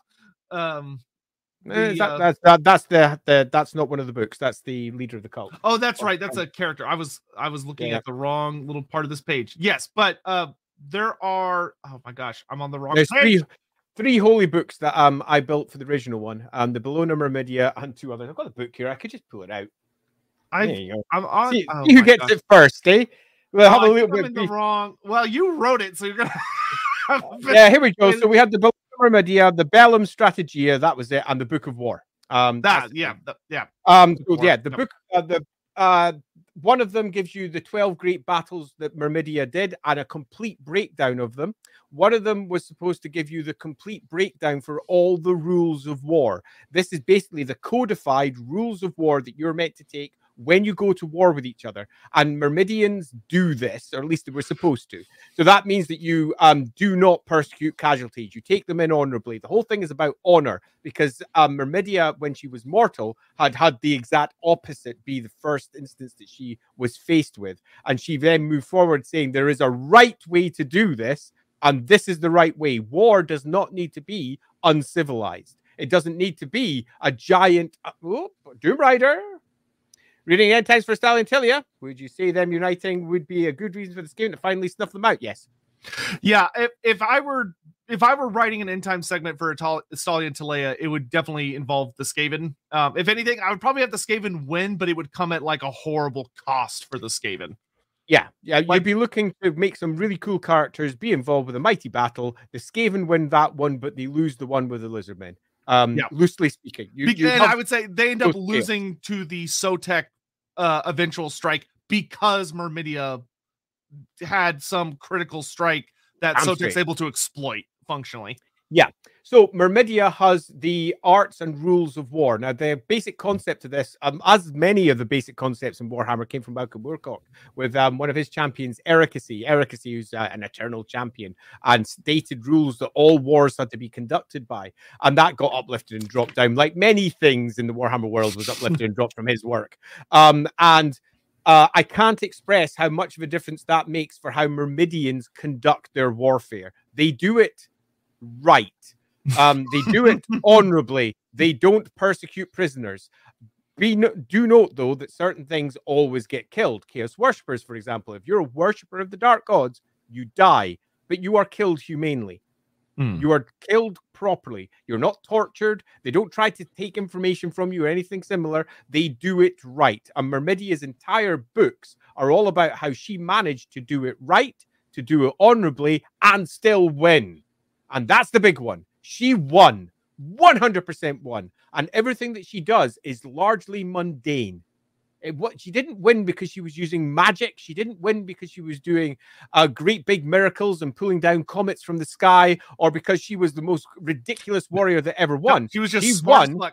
She outsmarted everybody else and made the very best use of the tools that she had available. Yes, she was surrounded by extraordinary heroes, all of which had their own extraordinary capabilities, but they were just individual mortals on the battlefield. Yeah, I think she was also facing extraordinary creatures. I think the big thing for me, for Myrmidia, to explain why she's so immensely popular, is that as far as all the gods go, I'm talking about the entire pantheon of human gods, she is the ultimate god when it comes to uplifting men, humans, to the best they can be without having to literally augment them. It's not about blessing them so that they become super strong berserkers like Ulrich or debatably Sigmar. No, it's about, okay, this is how you properly leverage a pike formation so that how you eat. Yeah. This is the proper food. This is how you exercise. The whole thing is laid out in an almost modern view of warfare, how to make your troops work well, in almost the exact opposite way of how the Empire handles it. Yeah, and that's the thing that I think is that, and another reason that she's so popular with common folk is it's not just about war, it's all aspects of life. How to be the best human you can be. And it's not just assuming that it's not, one of the subsections of the cult that maybe has taken some aspects a little extreme. It's very effective. And it works. Like, it genuinely works. There's a reason people adore her so much. And worship and love her so much, is that ultimately she brings out the best in people and pushes them to be their best selves and to treat each other with honor and a civilized respect, which is kind of unusual in a lot of aspects in the Warhammer world. 100%. And she's also got a completely different setup to the Empire. With the Empire, ultimately everything flows down from Sigmar, which means it comes down through the nobility, and the nobility have got certain responsibilities, and they don't necessarily do them very well. And that's what it was where she came into, and she instead said, no, anyone who is right can take a position of authority, the right people for the right job, which means in many of the princedoms, they've got their old noble lines, but they're also often advised by people with no noble blood in them at all. Many of their greatest generals were common born. The old fables of Okatar, the general, that she apparently fell in love with during her scant few years as a mortal. Again, she fell in love with him because he was an extraordinary man, an extraordinary general, so to speak. And that also caused massive issues with some of the people around her. But again, these are fables, not necessarily true. There might have been no Otakar. He may never have existed. And that's part of the Skaven issue with the whole problem. Most of her myths have been wrapped up in this cushion of lies in an attempt to try and break down her cult so that it's not a threat to the Skaven. Because let's be honest, if all of Tilea and Estalia got together and decided to wipe out Skaven Blight, they'd win. Now, Skaven Blight's impregnable, but they'd win. Yeah. And the Skaven are aware of that. Like, a lot of people wonder, why is Skaven Blight there? Why haven't they just devoured and taken over Estalia and Tilea? And, a lot of that is because they're constantly backstabbing one another, but that's because there's a very genuine threat in Estalia and Tilea. There is, but it's one that I think they've largely managed to control. Jonathan Scott says, what is Myrmidia's relationship with Sigmar? as gods. I mean, listen, as much as I would kill for a gifted writer to basically do like an Office Space type situation, but with all the various gods of the Warhammer world and how they deal with each other in the lunchroom, we don't get a lot of details about, like, we don't even know if gods do really interact with each other, yeah, or if they just kind of hang out in their own spaces. The only way you could answer that was if the gods themselves came down and manifested in the mortal realms, but they don't. And with the end times as we currently have it, they didn't. Yeah, which is stupid because they should have. Stupid, they really should have. Hammond comes in. Wait, is Okatar based in Occitan cultural language? No, it's not. Otakar was added by Kim Newman, the author, back in his Genevieve books. It's just a castaway play name, Otakar Myrmidia. I can't remember the exact name. It was Myrmidian Otakar. Can't remember. And there's a slight line saying he was a general that fell in love with a goddess.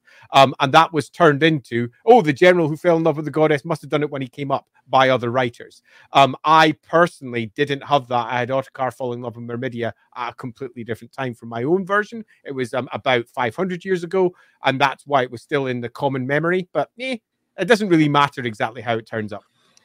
But yes, it was brought in by Kim Newman in the Genevieve books. Go check those out because they are pretty damn good.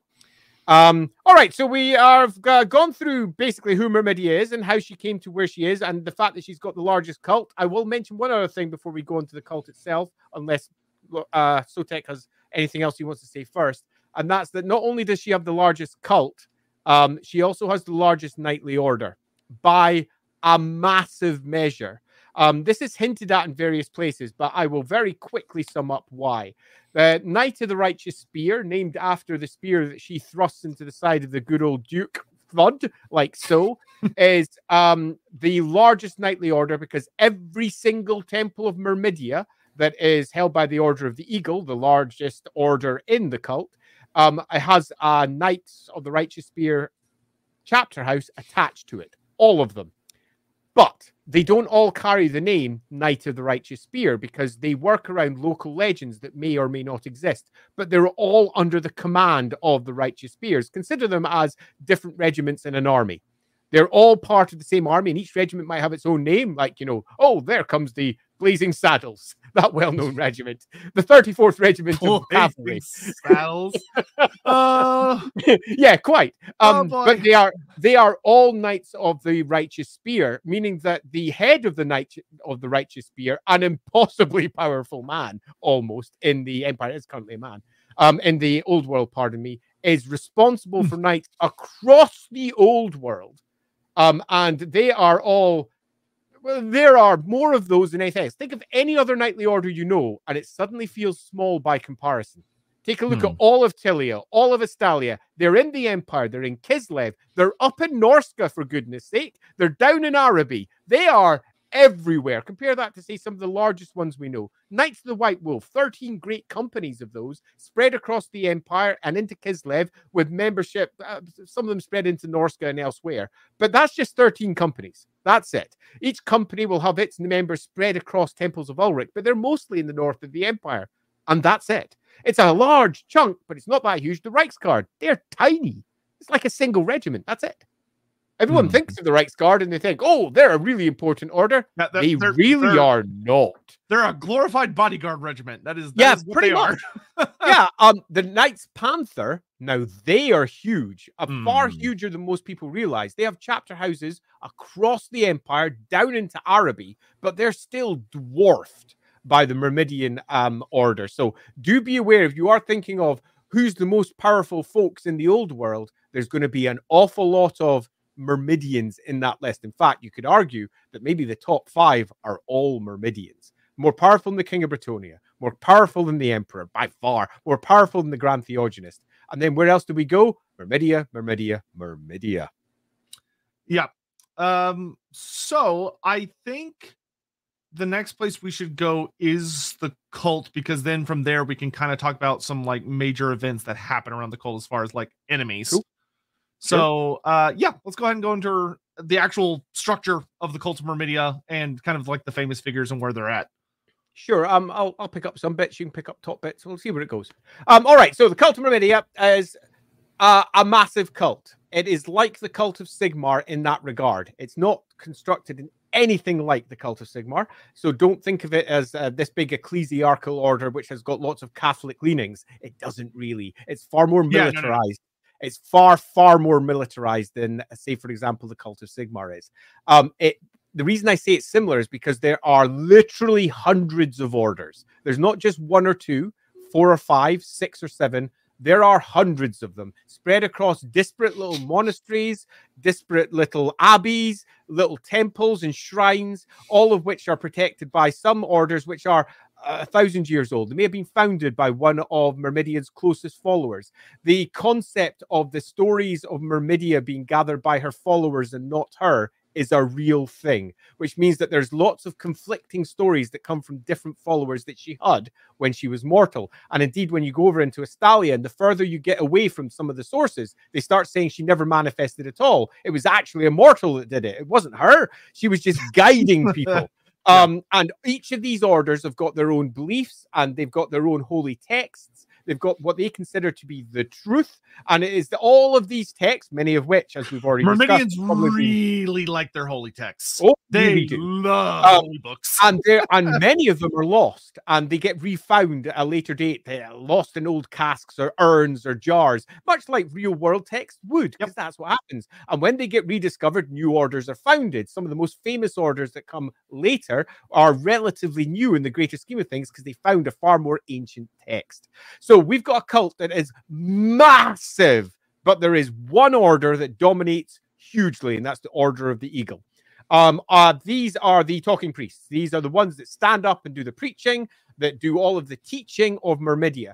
And Myrmidian teaching isn't the same as your typical priest standing on a pulpit shouting type teaching. You're all bad and you should feel bad. The Sigmarite way. They often have multiple priests leading sermons, and they frequently involve the people who are there to listen. This is detailed in some, I think, in the Leorican part with the monastery of the Black Maiden. But broadly speaking, they are far more engaged with the people. The people have an opinion. The people matter. The people are not something that are shouted at and told what to do. The people are people that they're engaged with and brought on side. They are the cult of Myrmidia. The priests are there to guide their thoughts and take them down paths, and often go very Socratic in terms of how it's done. And by that, I mean they ask questions and they get the crowds to give them the answers and then guide them towards the correct answers as to how life would be Myrmidian, for example. Yeah, there's a very strong connection between how Myrmidian priests and the various authority figures within the cult act like Varenans do. Which, you know, she's Verena's daughter, so you would expect that much of that. It is very much it's a dialogue. It's a strategy of the mind, of exercising your mind, of keeping it sharp and asking questions, trying to explore ideas, as opposed to what you might see in the North, where there are some cults that might have the idea that no, free thinking is bad for you. It can lead you down wrong things. You need to do what I tell you to do. That is very heavily discouraged within the Myrmidian cults. And it causes inevitably massive conflicts with cults like Sigmar's. The cult of Sigmar is an expanding doctrine that it very much has that almost missionary view that you must spread and teach and defend. Spread, teach, defend, because the Chaos Gods have to be stopped. It's our job to do this, and the best way to do this is ensure every fucker knows. And the Myrmidians, who are far more egalitarian, far more willing to work with others, willing to work with the Sigmarites and tell them that they're wrong. Sigmarites don't like that either. There's a lot of conflict built into the fabric of who they are there. So we've got ourselves the Order of the Eagle. Now, the Order of the Eagle are, loosely speaking, organized like a gigantic army with a general right at the very top. And it leads down through a whole host of regiments. Each one of the various parts of the old world are different regiments, and the priests within them are not the commanders, the troops. They are down in the thick of it. They don't think of themselves as the leaders of war. That's very much a Sigmarite way of viewing it. I will lead you forward. I will do it because I know more than you and am better than you. Ignorance is bliss for you people, except where the ignorance that I say shouldn't be, but you do need to know. But let's just not think too much about it. Where the Myrmidians see themselves as part of the people, they need to lead the people, get them in. All of the people are taught to not just defend themselves and not just to fight in the same way that Sigmarites say. They are taught to live, because their goddess is not a goddess of war. The strategy and warfare aspect of it is merely a means to an end, and that end is the greater civilization of, in this case, Tilea, Estalia, and elsewhere. They support the civilization of the Empire. They support Sigmar. They support everything that brings what will be solid foundations to hopefully protect against the many evils of the world. So they are not teaching people how to just, for example, do war. They have entire orders that do that, entire orders that are dedicated to just teaching the strategic applications of warfare. But they also have orders that are dedicated to farming, because that's a part of building basic civilization, artisanship, okay, allowing the building of things. They have orders dedicated to almost everything down in the south of the old world, where that is not the case as you move north, where she is seen almost entirely as a goddess of warfare and strategy, because that was the route in that the goddess is taken. And that was also, in terms of the Empire, the primary thing that those who are coming back brought with them. Well, yes. And that's also something they understand very well. They're like, okay, all right, Sigmar Myrmidia. Yeah, makes sense. Totally. To achieve peace, prepare for war. Yeah. There's a good bit of that. So that's the biggest order, and I can't express how big this order is, because it's the primary spine of the cult. And then from this spine comes all the other orders, all of which are underneath that order's head. All of them. The next biggest order is, perhaps surprisingly, the Templar Order. Normally, Templar orders are much smaller than priests and monks and all the rest, but it's the Knights of the Righteous Spear and all the various other names that it goes by. And it is actually huge. If it was ever to gather in one place, it would defeat pretty much any army in the Empire, because, not in the Empire, pardon me, in arguably the world, because it is so big, but it is fragmented, and there, up there, what is Andy's favorite order in the cult? That's hard. Pick your favorite child, Andy. I don't know. Blessed Insight, perhaps, because it's quite different to what you'd expect from the cult, and I quite like that one.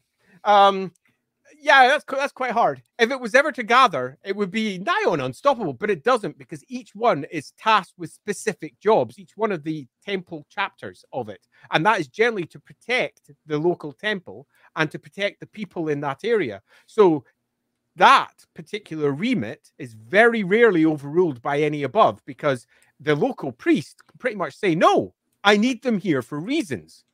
Because the two orders are intrinsically linked all the way up to the very top. Meaning that for all at the very top of the Knights of the Righteous Spear, there is a figure who arguably commands them all. Each individual local one is actually commanded by the local high priest, because they're the ones that are in control there. So there's an awful lot of push and shove as to who controls what and who is where. That's the next biggest order. Then we just collapse down into many other orders. Yeah, thousands. And there's so many. We detailed a couple inside I'm just going to bring this one up just to say, fuck you. Fuck you. I mean, it's almost like I said it to myself. Seriously. There are many other orders, almost all of which are attached to saints, blessed figures, individuals who have done something extraordinary in Myrmidia's service. Someone who has written important texts, someone who's actually saw Myrmidia do something. And Myrmidia did a lot. For all she was only alive for a few years, in that time, she pretty much toured almost in a continent's worth, the entire south of the continent.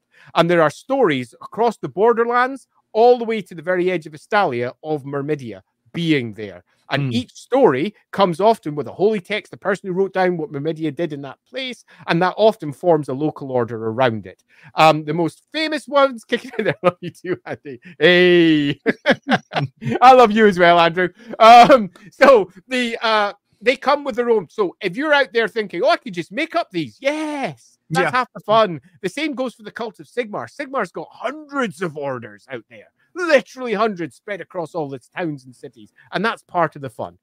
So yes, you could go wild. Some of them are indeed detailed. Is Myrmidia a human exclusive supremacist deity? Supremacist is an interesting word. No. Yeah, you have to remember that there's probably a very strong reason the original city of Tylos had dwarfs like almost integrated into it. Like that dwarf world doesn't even have a separate name in any of the myths. It's just Tylos also had dwarfs in it, but they were in the under part of the city instead of above ground. Absolutely. And I fully think that is the case. She's not a supremacist, humans are better deity. She is at heart a deity of civilization and a deity of order. And also the people of Tylos, that was an elven ruin. So she's in many respects, she is I mean, just say a goddess of civilization is not enough, really. She's just a goddess of order. And you could argue that she almost replaces some of the concepts of what the Lords of Law were originally set up with the whole Michael Moorcock uplift drop set down. And that works quite well because you could almost look at many of the gods, the old classical gods of the South, as being gods that are all about order and education. And a denial of the worst that lies out there. Except maybe Cain. That being said, I don't believe there's any evidence of non-humans worshiping her, but it wouldn't shock me if there were a few out there.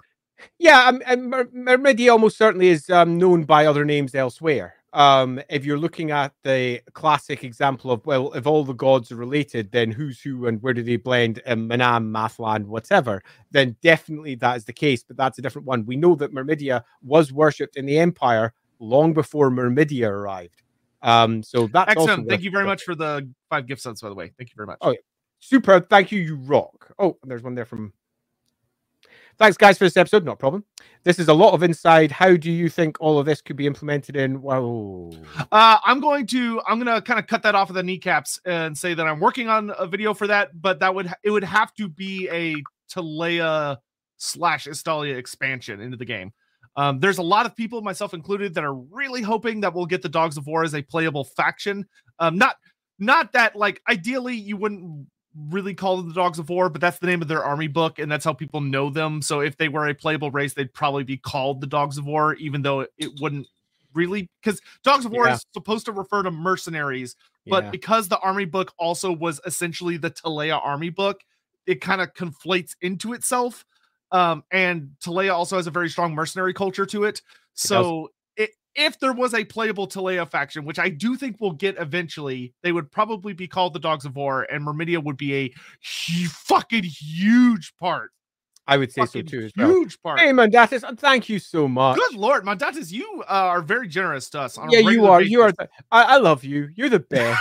Anyway, wider question. Where I'm at in Lorehammer, one of the greatest generals of the Empire who applies Myrmidian teachings is potentially revealed to belong to a chaos cult. How does a Myrmidian fall to chaos? By making compromises.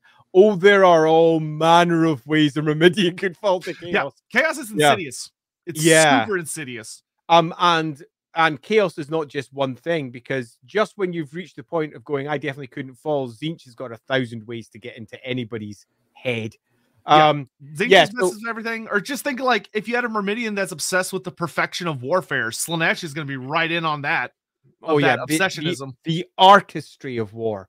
And listening to the howls of pain rising out across the plain. Yeah. It's like a beautiful Slaaneshi general. Winning a battle effortlessly without, like, a single mistake being made. Very Slaaneshi. Or the complexity of the strategies you're pulling off and the mental gymnastics of debating people is very Tzeentchian. Or losing yourself to that warfare, losing yourself to the violence and the rage. Very Khornate.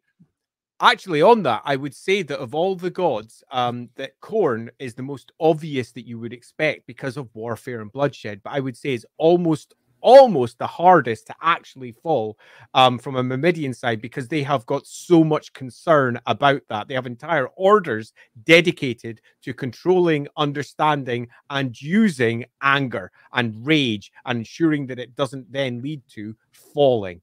It's an important component of warfare, and ensuring that they understand warfare. So I'd say that, contrary to what many would expect, that it would probably be Khorne that is the hardest to actually insidiously work his way in. And we often think of Khorne as a somewhat blunt hammer in terms of all the gods. A blunt axe might be better.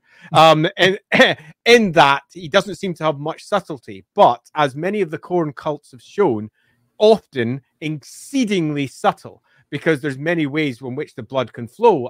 There's a really nice medical cult of Khorne, for example, that's all about those careful incisions of blood that lead to making it flow in the most terrible ways. But yes, anyway, I'd say Khorne is probably least likely, but gently speaking, I have a greater story that's being told there, which will come out over time. So watch that character. Also, if you're a patron, there's a blog post that relates to this particular question. That have I already written about it? Oh, that's good to hear. There's a blog post if you're a patron for Lawhammer. Oh, what a plug. I won't reveal what it says. I'll just say that it's there. What a plug. Hey, Charcoal Briquette. What would a warrior priestess adventuring around Ubersreich circa 2012 life look like? Sectinaires, acceptance, converting locals, cheers. So converting locals is not the job. It's spreading civilization is the job. If it's priestess, the warrior aspect is, well, it depends on your order. There's so many different Ubersreich, sectinaire. Yeah, that's going to be a see. There are so many answers to this question that it's really hard to pin down on one. So there is definitely sectarian issues that they deal with. If you really want a detailed answer, you kind of have to like narrow it down to what order you're a part of. Yeah, the order you're part of and what the character and how the character in general got to where they are, then you can nail it down much more easily. I would suggest if you want a longer answer, drop into the Lawhammer Discord, and I'm quite happy to pick that up on chats if you drop any extra details in there. Thank you. Thank you, Charcoal. Yeah, thank you. Super appreciated. Right. You fancy writing any lesser orders? What about the one you mentioned earlier? The Order of Blessed Insight. Okay, yeah, so thank you. Right, so yeah, I'm quite happy. I can talk about Myrmidia all day. Look at me go. Yeah, don't worry. I've got an interruption coming up for you, but go ahead. Excellent. Okay, so the Order of Blessed Insight. Myrmidia is not a goddess of just strategy and warfare, as we've discussed already. There's a few things that you need to understand if you want to properly accept Myrmidia in her entirety. And that's that she is the daughter of Mor and Verena. And this is pretty much established. Of course, there's going to be some individual myths that claim other stories. Skaven. I'm not saying that they're spreading other things, but whatever. And there's going to be some myths that claim that it's a completely different god, but perhaps in a similar guise, whatever. It doesn't really matter.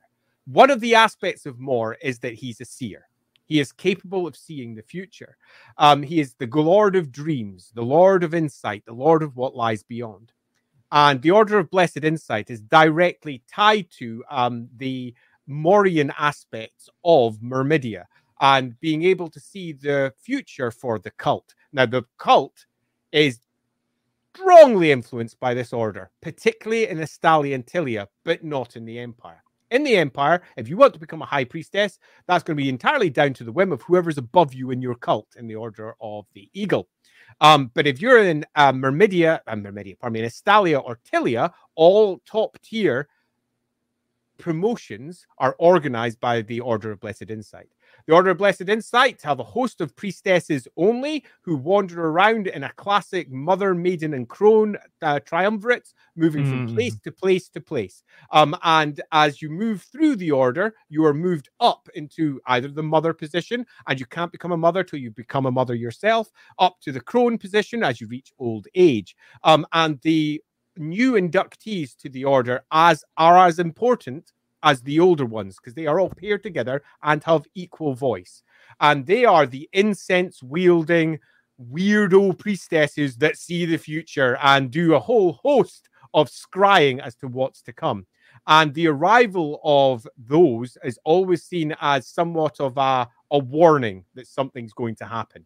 So if, for example, you've been kicking around your temple for a wee while and suddenly 3 of those arrive, you know something's coming because they've come for a reason. They advise the local high priestesses. They tell them what's going to come. They prepare for an attack, a war, a political change, whatever it might be, and then they move on. But like all humans, they're political. And that's what makes them fun. Yes. Because if they were just blessed, then that would be no fun at all. No. They're political like everyone else. Hey, Hammond. Goes to the Tilea shown Mori. I foresee you are not the father.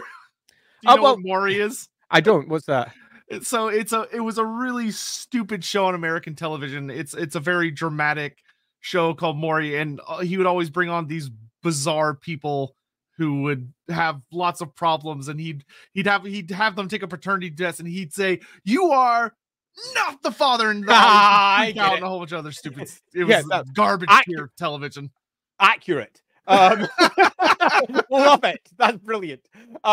Good job, Hammond. That was a good one. Good job. So yeah, the Order of Blessed Insight are an exceedingly influential but small order that is based down in Estalia and Tilea, and they have two primary factions, one of which is in Estalia, one of which is in Tilea, one of which is grounded in Myrmidia, the other which is grounded over in Remus, meaning that we have bluntly an order that has two completely different factions. I'm sure they talk shit about each other all the time.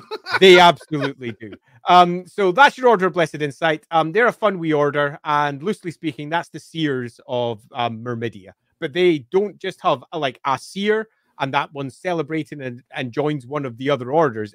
They have an entire order of seers, and they have seers outside that order as well. So yeah, they're quite fun. To get into that order, you should be a seer, and that's about it, really.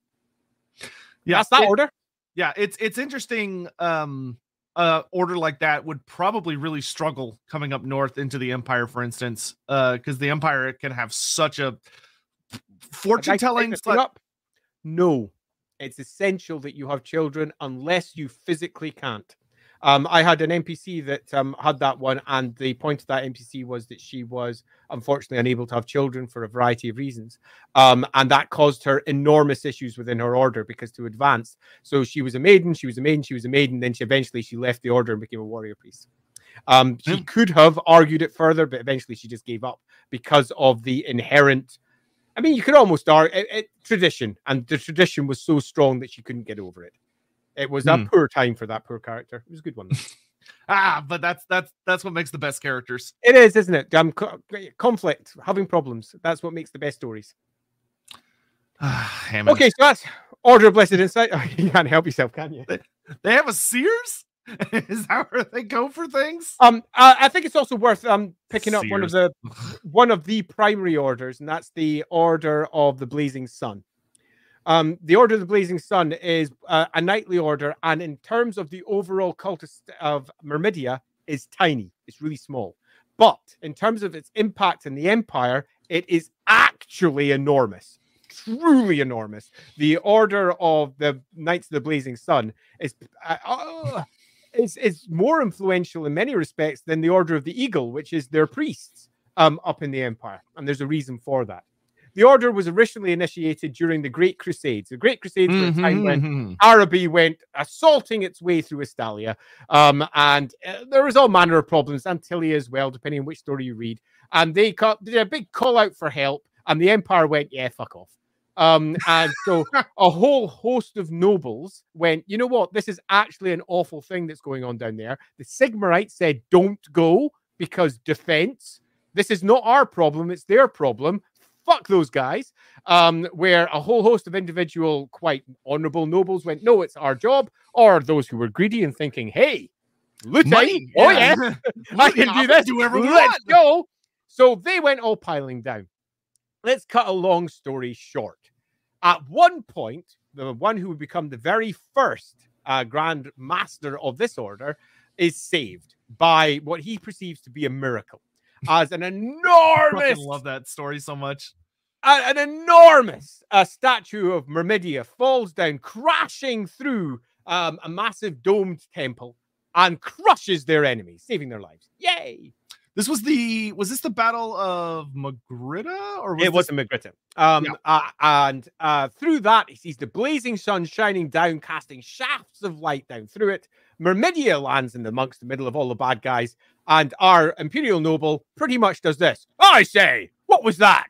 Who's this fellow? What's this goddess? Oh, really? Well, I say, well, she saved my life. You could tell me more about her, shall we? Did a little bit of a tour around. To be fair to him, it was pretty fucking miraculous, because it didn't just crush anybody. It crushed Sultan Jafar's, like, #1 general, who was a horrible fucking guy. Splat! Do tell me more, I say. I might be willing to convert to this particular thing if there's something in it for me and all that. What? Cut a long story short, he ends up founding the Knights of the Blazing Sun. Because of that blazing sun, but also because the blazing sun of Myrmidia is a classic piece of iconography with all of the primary disciples, apostles, followers, whatever you want to call them, of Myrmidia being each one of the rays of the sun that comes out of it. And he hikes it back to the Empire and founds himself the first chapter house for the Knights of the Blazing Sun just outside Ravenstein, which is in the north of Talabheim, not far away from Altdorf. So it's quite a nice central position. And he has zero influence. That's pretty much a nice way of putting it. He's formed himself a chapter house, but he has zero influence. But he does have ties through to the cult of Myrmidia in general down in the south. Now, the cult of Myrmidia in the Empire at this point is effectively non-existent. He is worshipping an outside deity, worshipping, celebrating, depends how you put it. They're all having a drink, that much is certain. These are Empire folk who view her as someone who's just, saved their pants. They're reading their text. There's like, oh, it's war. We're doing this. I like this. Apparently we should go for a jog in the morning. Oh, I'm not so sure about this. Can you just imagine how obnoxious the very first chapter house of the Knights of the Blazing Sun was?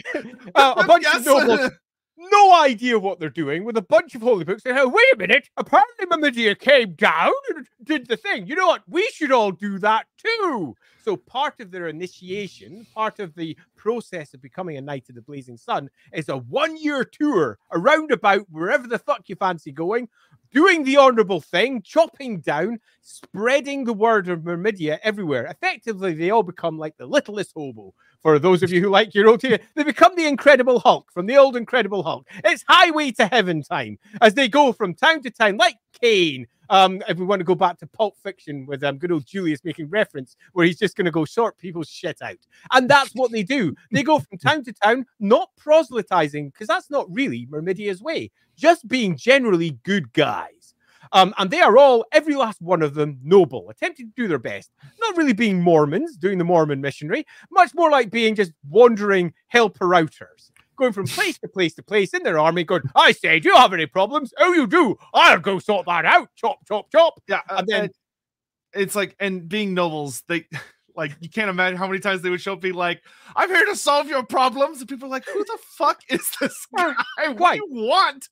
And some of them, because this is not the most, let's say, notorious of orders. People don't want to send their youngest sons or fourth sons or eighth sons to this order. They've all got there through one reason or another, often local. So most of them are Talabic landers in birth at this point. But remember, Talabicland, as when we're this close to Altdorf, is really quite close to Reichland in general. It's right by the Barren Hills, and this is before it becomes the Barren Hills. So at the moment, it's the Green Hills, the Grünhügel. And at this point, it's the greatest farmlands of the Empire, right beside Altdorf. And they're right in the heart of this. And they spread out from here, and over the course of the next so many centuries, the order doesn't exactly expand much. It expands a bit, but they meet everyone because they tour the Empire. There's stories of them up in Norska. There's stories of them in Kislev. There's stories of them on the other side of the World Edge Mountains, because some of them just never stop. And they come back from their 1 year being Myrmidia 5 years later, 10 years later, having returned to the order, or most of them just die. And away they go doing their thing, and they come back again, and they develop up there. Over the course of time, the word of that order spreads. Someone's life was saved, so they go join the order. Someone else's life was saved, they come and join the order. Much like most of the knightly orders in the Empire, it requires you to be noble. And at this point, they're all nobles. And they're coming in from all sorts. And let's skip almost 1,000 years. 1,000 years of this. Yep. And we come to the Great War Against Chaos, 2302. Magnus the Pious puts out his call from Nuln, and he says, come to me, for a great evil is coming to the land from the north, and we must rally to stave this off. And pretty much everyone goes, fuck you, Magnus, we've got our own problems to deal with. No, but not Myrmidon Jake, the Grandmaster of the Knights of the Blazing Sun. He hears the call, and he says, yes. And there's a reason for that. Myrmidon Jake comes from Hendorf, not more than 25, 30 miles away from Nuln itself. It's only a day away. This is his hometown, basically, calling him. And he's like, yep, we're all coming. And they all went. He put the call out to the whole order, and hundreds of Knights of the Blazing Sun arrived in Nuln in support of Magnus the Pious, the first order to answer. Long before any Sigmarite order, long before any of the secular orders or any of the cults, they were there. And they were there from day one saying, yes, this is the right thing to do. And they worked hard. They worked their asses off. They fought not just at the battle, but they fought for Magnus. They fought for what they believed was the best thing for the Empire, ultimately civilization. By this point, the cult of Myrmidia had spread enough that their Myrmidian version was pretty close to actual Myrmidian values, strongly on war. And that was also super important. They were training people. They were explaining to basic soldiers how to fight. No, you can't do this. You need to be up earlier. You need to be training. Early, train, early, train. They were doing the job that the Sigmarite priests would later be also doing, and being very annoyed that there was Myrmidians already completely ensconced into all of their units, because the Myrmidians were there leading from day one. All nobles, all used to command, and that's why when afterwards the whole war's done and the Myrmidians lost an enormous amount of their number. The Knights of the Blazing Sun are down to probably about 1/10 of their size. They've got chapter houses, not very many, like 10, 50 of them spread around the Empire in total. Hardly any of them survive. And when Magnus sits down and says, we need to ensure that we never fragment as the Empire did before, and when the next time that the gods of chaos attack, we are prepared, all the cults must talk.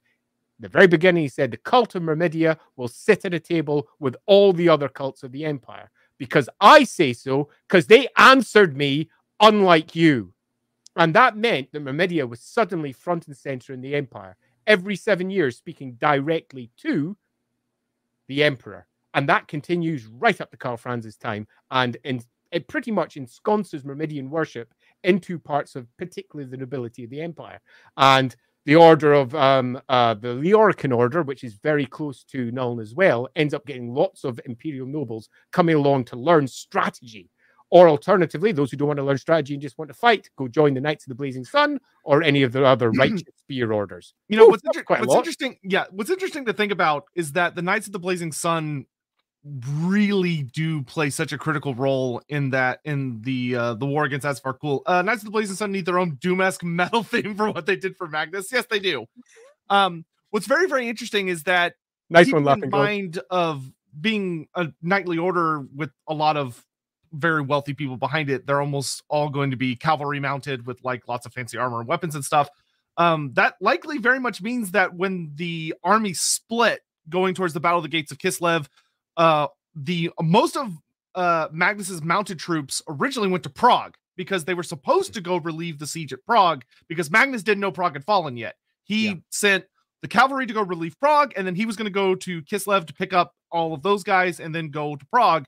But the cavalry made it to Prague first and saw what was left. And I imagine for the Myrmidians, it was probably one of the deepest, most horrible aspects of this is what it looks like when we fail.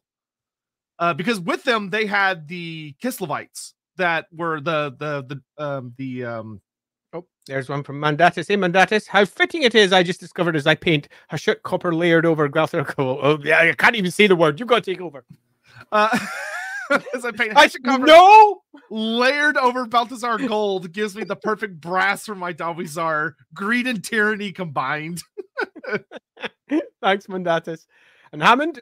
Yes, I remember Electrocount Laiano Mormont berating the other orders that didn't answer the call to arms from Prince and Emperor Jon Snow. Pretty much. It is really fascinating to see how that, once again, maybe not necessarily intended by the writers that did at the time, but how that would have dramatically altered the Myrmidian cult and really set them to almost probably a fever pitch of seeing what was left of Prague.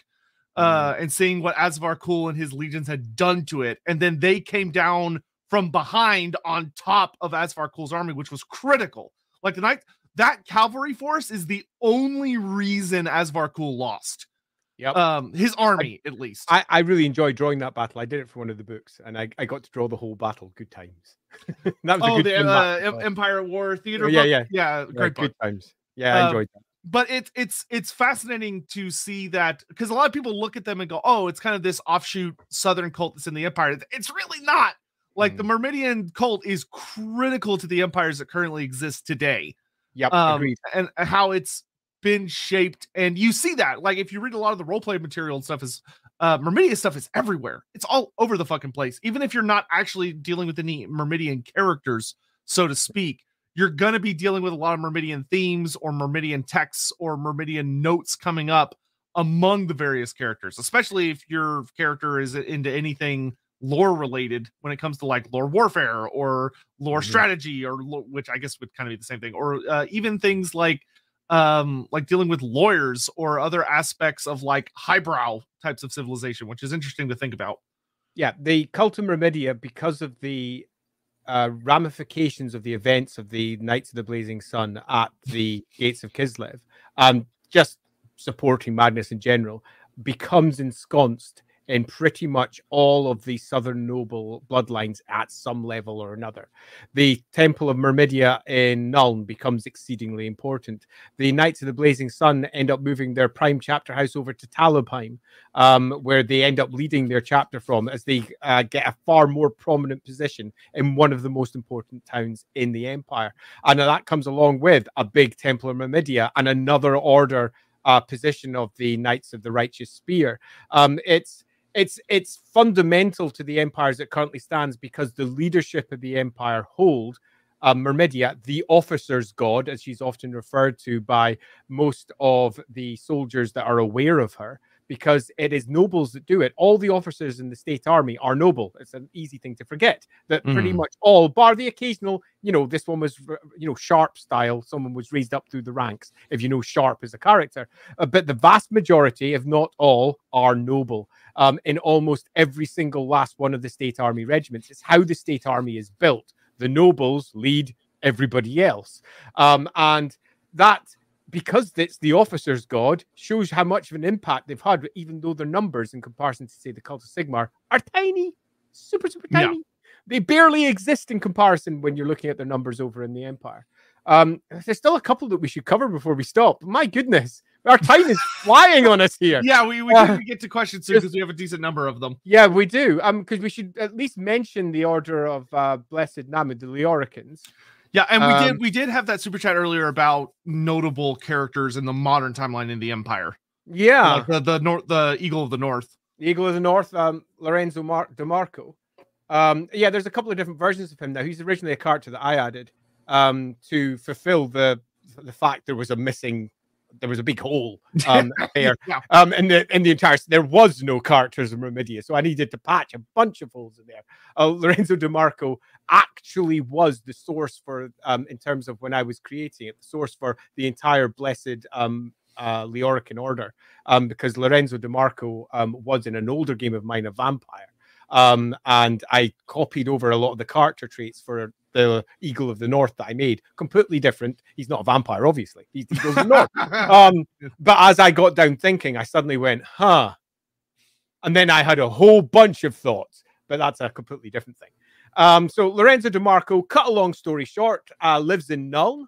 He is the Eagle of the North, and he is responsible for all of the eagles, the Order of the Eagle up in the Empire, the lot. That entire unit is his, and down over into Kislev as well. And he is, much like most of the characters that are involved with the Myrmidians, a character of conflict between the Estalia Tilea pool. But I mean, in the greater scheme of things, he is largely unimportant. He is, in comparison to the many figures down in Tilea and Estalia, not just a secondary figure. He's beneath that, because the Order of the Righteous Spear aren't really under his command. The Blazing Suns are not under his command. There's lots of conflicting issues as to who commands whom. And most of it comes down from Tilea, where the Ultimate Eagle controls pretty much the entire cult. Consider her like the Pope of the entire cult to use that term again. Which it's worth noting with her real quick that she's a very interesting character, the current version of her, because she's trying to unite the cult of Myrmidia, the Estalia and Telean halves, and it is a bitch. She's Telean born, but she moved the headquarters to Magritta. Like she moved the cult center over to Magritta to be like, hey, we're the same thing. We're all maybe we're picking that up in the question. Well, we'll pick that up in the questions rather than discussing the Leoricans just now, because that'll be an easier way of dealing with it. Yeah, they're coming in the questions later. Thanks, appreciated. But she is realizing that it's kind of a bitch of a time because the Teleans were fucking furious that she moved out of Miragliano. As is you would expect. Imagine you're going to end up with, given that we're moving towards the end times, if you just take it towards what is a natural conclusion, we're going to end up with false ultimate eagles. Others claiming that they are, and that her leaving there effectively shows that she has betrayed the cult as it's understood. It is going to fragment and fracture rather than unite. It is an almost ultimate expression of what the end times mean. We're moving towards the end times. Everything is breaking up. People are making decisions without necessarily thinking them through. The winds of magic are high. Their emotions are high. Things are going wrong. Yeah. Good intentions, but absolutely. Absolutely. It's also worth saying, just as a general point, that as the cult of Myrmidia has been developed by others, the individual holy books have been given definite Estalian or definite Tilean groundings. And they've taken them away from the original, not necessarily the original intentions per se, they've just added more intentions. And that's a nicer way of putting it. And an easy way, if you want to marry both the older stuff and the newer stuff, is just simply say some of them have been changed, some of them have been updated, some have been scavened, and that allows you to have all of those different versions that conflict deeply. Some that say she was Estalian as a person born in Estalia, some she's Tilean born in Tilea, some that say that she was never even a goddess at all and that it was just someone inspired by Myrmidia for the Eastern Estalian lot, Western Estalian lot, pardon me. And loosely speaking, it's all broken down as to some believe loosely she was a goddess from there or a goddess from there, and the different holy texts say different things, and the orders are fragmented across all of the Southern Old World because of this. Yeah. All right. I think let's go ahead and get started tackling questions. Before we do that, I would like to say something which we haven't said yet, which is if you are sitting out there and you have yet to subscribe to Loremaster Sotek's channel, I would ask, what is wrong with you? Seriously, you're sitting here watching us wax lyrical about all the coolest lore shit, and you haven't subscribed to him yet. Go do so now. His channel's just over there in a link somewhere down in something or another. Go find it. Loremaster of Sotek. Well, if you're on YouTube, you'll find it down in the description for this video. If you're over on Twitch, well, Twitch is arcane, who knows? Just type Loremaster of Sotek. You'll find him. Go subscribe. Thank you. Thank you. I appreciate that. Yeah, there's some, I can't say what it is yet for reasons, but there's some really cool stuff coming out very soon. And yes, and also subscribe to Lawhammer while you're here, because you're literally here. Just click the fucking button. It's right there. Seriously, dudes, you're watching on my channel right now. Just press the button. Thanks. All right. Our first question from Von Raptor. He says, Myrmidia, from what I can tell, is derived from Myrmidons, meaning ant people on account of being made from ants to repopulate an island of Greek myth. Does Warhammer's Myrmidia have any ant-related myths or stories similar as a callback to what I think is her real-world inspiration? Okay, so the name, you're correct, was drawn from that. That was Graham Davis, who took another aspect of Greek mythology and applied it over to Athena. And is there anything that's directly tied to that? I mean, not really. I do believe they end up using the name Myrmidons a couple of times for the close guards for Myrmidia's peeps down in Magritta. But there's not really any ant-based additions that I can think of. If you want to make one? What would be a no, absolutely not. I can't think of if you want to make what could potentially be an absolutely fucking hilarious subcult, though, somewhere in the world, especially if you wanted to do like a cult of Myrmidia that's maybe around somewhere in Estalia near a forest, or in the Border Princes near the Forest of Gloom, who've had interactions with like the forest goblins and have adapted like a weird ant-based version of the Myrmidian cult due to all their insectoid problems. That could be fucking hilarious. Yeah, we hilarious. Okay, I'm going to answer a completely different question and give you two things because I didn't answer this earlier. I meant to mention it. Number one, Myrmidia is far older in the Empire than Myrmidia worship alone. Myrmidia has been worshipped in the Empire for some time and is mentioned by the name of Margelio. Margelio is a male aspected deity and a god of eagles and a god of intelligence and civilization, and is absolutely Myrmidia. There is not it might be, it might not be. Myrmidia is not just a southern goddess. Myrmidia was known in the north under a different name, but Myrmidia has come to be known by just Myrmidia come modern times. And as a small second other additional point, Myrmidia is almost certainly not her name. Myrmidia, Margelio might be her name, who can say? Myrmidia, when you look at the source, very true, Grudges. Yeah, that I'm sure that city was probably founded by big boy Myrmidians. Yeah, absolutely. Myrmidia in the older classical language you go back just basically means beloved of Mor. It's almost the same as Mor's-Lieb. She's just Mor's daughter. It's basically like, here's Mor and here's Mor's daughter, a classic way that men often characterize women by a man.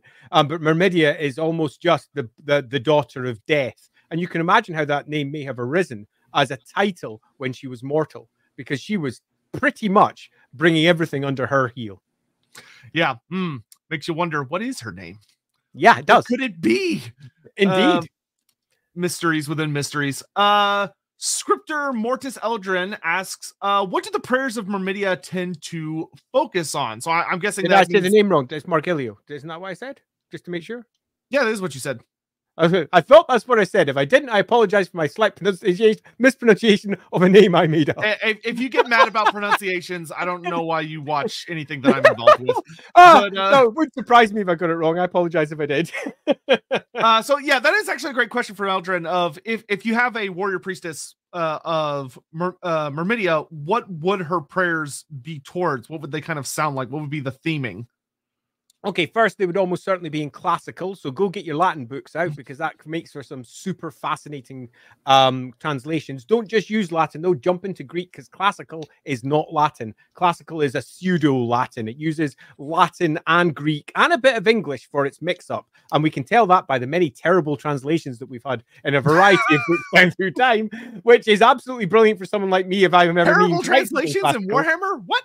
What, you want what? So first things first, they'd almost certainly be in classical, because that's the original language that they were speaking back then. Second one, almost all of the myths around Myrmidia inspire the prayers. So when you're doing a particular prayer, you are redoing something Myrmidia did. So think of that as the source for what you're attempting to summon down, to summon forth. So, for example, if you're getting the eyes of an eagle and seeing something far away, you're getting the insight of literally Myrmidia's insight when she was mortal looking out over the battlefield. It's all about taking on the aspects of Myrmidia and becoming a better general or a better example of yourself. But if you're looking to expand Myrmidia into its many other orders, do try to think about what she represented as a whole, not just the battlefield aspect of her, because she is, after all, the goddess of most things down in the south. Oh, I almost hit a rant there. And if you're looking for some really cool inspiration about what that would actually sound like as you potentially try to translate into pseudo-Latin, pseudo-Greek, pseudo-something, I would heavily recommend go watch the Lawhammer series and see how Andy talks about whenever Sage uses a Ronaldan prayer and the way he kind of says what that would sound like, what Sage would be muttering to herself. And it's fucking awesome, and that can serve as excellent inspiration for where to go from there. Also watch Lawhammer series. Anyway, watch Lawhammer. I mean, watch Lawhammer. Oh, but dude, the last episode, fucking bonkers. It was like, it's a perfect one where you watch and you're like, oh great, now I gotta go watch like the last 5 over again so I can look for the shit I may have missed. It's great. It's fucking awesome. Let's see. Outside the night. Oh, okay. We're gonna skip that because there's no way to answer that. It's gonna just be too big. Okay. Here's a cool one. Does the cult of Myrmidia have any notable relics outside of the books? Loads, freaking tons of them. Pretty much every single blessed saint is going to have relics. They are a relic heavy cult, much like the cult of Sigmar. So relics are going to be everywhere. Blessed knuckle bones, the skull of whomever. Yeah, so and so spear, so and so shield, so-and-so's helmet. Yeah. All of that. Yeah. This is one where you should be redolent in prayer scrolls and relics if you are a priestess that comes from the south, for example. And yeah, and there's probably a lot of fakes. Though I'm sure if you ever wanted to make a campaign around a crazy cool magic item, the original spear Myrmidia stabbed the Duke with would probably be crazy important. If the real one could be found, I'm sure nobody actually has it right now. That's an actual campaign, and I'm quite convinced that both Magritta and Remus have their own version of it. Oh yeah, claiming that they've got it. And I bet both of theirs is not actually the real one. Totally. That's a campaign in and of itself. Let's see. What is the relationship of the cult of Myrmidia with the other major empire cults? It's tense. Tense. Cult of Ulrich does not like the cult of Myrmidia because the cult of Myrmidia is making significant inroads across Middenland. The cult of Sigmar doesn't like the cult of Myrmidia because it's pretty much standing on their territory in many ways. Outside the empire, Sigmar is seen as a god of war, as much as Myrmidia is seen as a god of war outside of the south of the old world. And there's an awful lot of potential overlap, even though the gods are massively different. And I think it's quite important to ensure that those tensions are made clear, but the tensions are mostly with the old gods, not necessarily the new. And by that, I mean the classical gods. So Mor, no tension really there at all. Verena, no real tension. They're all connected because they're all part of the same loose pantheon, where the other gods have got older, different tales, and their cults, particularly in the Empire, put far more importance on their tales than the tales that are told in the south of the Empire, which wrap them all up in the same pantheon. But in the north, they're not seen as the same. They're made quite separate, the classical gods that have come from the south. And thus, there is quite a lot of tension, particularly Myrmidia, because she's given such an important role by Magnus and is taking advantage of it. Yeah, I would say of all the classical gods, Myrmidia is probably the one that the old gods of the Empire have the biggest headbutting with on a regular basis. They do not, she threatens them, and they don't like that. The cults don't like to be threatened. Let's see. What weapons are most associated with Myrmidia? Spears. Spear. Good old spear and shield. It's a classic. Yep. And that also goes straight down to pike, the big long pike. Pike and shot. Big old absolutely. Oh, Mandatus has dropped in there. Split in Myrmidia understanding leading to bloody availability of Tilea mercenaries versus verbose deconstruction of Estalian duelist is fascinating. Completely agree. Yes. And that, if you ever wanted to put two potential characters in a room, that would be fucking hilarious. It is a very devout Telean mercenary versus a very devout Estalian duelist. They would probably be hysterical with how much they would hate each other, but from an outside perspective, be very similar in a lot of ways. Totally. I'd say this also just upon thinking about the Telean mercenaries there. It's also worth saying that many writers with Myrmidia have attempted to directly tie Myrmidia to the almost ephemeral Riemann Empire. So that's the empire that came out of Remus. And some have said that it was that's basically Myrmidia's empire. So all of the Roman equivalent and Roman-looking features that you see in many of the Telean models come from Myrmidia's empire, for want of a better description. At least that's what many Teleans say. Having said that, though, many sources say that the Telean Riemann Empire is way older than when she came back. So you'll find that there's lots of conflicting chat, largely because the Remus Empire never really took root. Yeah, there was a weird phase where like they really wanted to have just Rome, like literally just the Roman Empire. And that's where we get like the whole incident with Curious Geezer and Albion and stuff like that. Yeah. But when you actually sit down and look at the timeline, it doesn't fit anywhere. And there's no evidence of them ever showing up anywhere. And it's weird. And what ended up happening was we got a tension between writers, particularly in the roleplay game, wanting to add it back in, and the studio saying, nah. And that meant that there was snippets here and there that kept on getting added later. But whenever the studio took over again, they'd like, oh, no, let's just rewrite that. I don't like it. We don't need Roman Empire. That conflicts with our Sigmar focus that we have. The Empire is their focus. Yeah, which is a shame. But like, so agreed. It's like whenever I talk to people about it, it's like I can kind of consider like the city state of Remus was Rome, as opposed to like the entirety of everything. Britney Spears. Hammond, get out. I think there is a good argument for if you were wanting to mesh it all together and make it make sense, to have an empire approximately 2,000 years ago that Myrmidia put in place, that was the Riemann Empire, that built out from Remus, arguably, when she conquered it or came from it, depending on which version of Myrmidian worship you want to go for, and that installed a Tilean Empire. A Tilean Empire that then breaks up over the course of the next so many centuries, but an empire that perhaps moves across the border princes, perhaps has some issues with the south of the empire and into Bretonia. We've got, I think the timeline has more than enough space to include that. Yeah, there's be a lot of fun of that Remus was able to take the best advantage of the fracture that happened after Myrmidia died.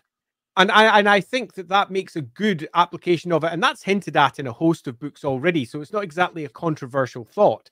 But I think if you're looking for a way for your own games to try and think of where does all of this Roman influence down in Tilea come from, what's the core starting point, my preference would probably put it there rather than try to backdate it before Sigmar into a very ephemeral time that we know is slightly different. Yeah, no, it should be post Myrmidia, in my opinion. It would make way more sense. Though hilariously, there have been some stupid goofs. Like, I feel bad for anyone that wants to make like a genuinely interesting Roman type story, because you have like Curious Geezer, who of course Curious Geezer can just fuck off. Terrible stupid name. He's a modern character. Like I know. You'd expect from his name that he's from way back. Nah, he only died like 10 years ago. Yeah, that was it's literally makes no sense at all. That was a Nigel Stillman, as I call the king of the terrible puns. Yeah, that's a character that I'm fine with pretending just doesn't exist. Or at least maybe he stole his name from a much cooler character from way back. Yeah, definitely 100% not a vampire, not suspicious at all. Although Lorenzo DeMarco, for those of you who know vampire lore, in my old game was a La Sombra. There you go. All right, so next question. Would it have made sense for Myrmidia to incarnate again to lead her people in the fight in the end times? No, it doesn't make sense. It just should have happened. It should have happened. Oh God, that one upsets me more than I care to mention. Remember, the end times is always trash because it wasn't about the world. It was about just the empire, which is stupid. Yeah, the end times was about the properties they were focusing on. Yeah, I will say one of the things that gives me a lot of hope for the old world, I don't know if this will end up panning out, but one of the things that gives me a lot of hope is they're not starting with the Empire, which please, God, let it be about the actual setting and not just, that was the worst thing about later fantasy, is that it got more and more and more focused on the Empire, arguably more and more focused on Reichland, and just stopped caring about the rest of the world, which was trash, and I hate it. Anyway, does Myrmidia have any notable interactions with other gods? I imagine her and Sigmar would have had interesting stories to share with one another. Would have been cool. Unfortunately, I think outside of the classical pantheon, because they were all together, not really. Yep. Would have been cool though. And if you ever wanted to tell a fun story, you could have a lot of fun with like either a Myrmidian that like ends up falling to the cult of Sigmar, or a Sigmarite falls to the cult of Myrmidia, having a vision or a belief that the two of them have met or encountered. Like, could you imagine if there was a Myrmidian who tried to convince Sigmarites that Sigmar, when he left west, eventually encountered Myrmidia along his travels and ended up having like a whole thing? That'd be wild and potentially really fucking heretical. Let's see. Is the cult of Myrmidia very evangelical and looking to proselytize, or do they largely tend to keep to themselves? Right, that's a complicated question because it gets wrapped up in real-world versions of what religion is. And the answer is it anything like real-world versions of religion? No, absolutely not. These are not wandering around spreading their faith because they believe that they've got the only one true way. They are far more... Sigmar went east, sorry, not west. Yeah, quite. I was waiting. And I think one big one that you should consider is that they are far more, now I'm going to use this word, insidious, in that they believe in building and working with others. So they're far more likely, much like we discussed earlier with the Knights of the Blazing Sun, to be helping folk out, working with local communities, doing what they think is the right thing, being front and center when it comes to potential conflicts, because it's something that they themselves have studied in depth. So they're going to be there being constantly helpful, and that will just by its very nature drag people around going, well, these guys are useful, they help me out, man. And this here actually knows about how to handle crops, because that's a part of their teaching. And apparently I should be growing fruit and eating fruit every day. What? And vegetables. Yeah. Nobles tell me I should just be doing, and I'm being told by this, and then they've got a conflicting view as to the standard accepted view. You got to remember that unlike the real world, we have divine providence providing real information. Her mother is the goddess of wisdom, quite literally knows everything. And she goes, hey, Mom, how can I make the best army? This is how. Yep. Right. So I need to train my soldiers. I need to make sure they eat right. I need to look after their mental health as well as their physical health. I need to properly build this up, which involves right from the top all the way down to their community building as well. So it's not so much that they proselytize; they're just damn helpful. Yeah. Yeah. Oh God. The bit you mentioned about physical mental health just cracks me up, because I remember there being notes about Myrmidians when they're with other cults on the battle, marching to battle. The Myrmidians are up in the morning, like jogging and push-ups and all this other stuff. The other cults are like, the fuck are they doing? Why are they doing this shit? What is wrong with them? It's funny. How much, Eldrin, how much political power does the Church of Myrmidia have? Quite a bit. Enormous, yeah. Yeah, they are enormous. They're stronger than you would suspect, considering how often they're just referred to as a southern cult. Ah, Ricky Scotty, thank you for the... Hey, Ricky, thanks.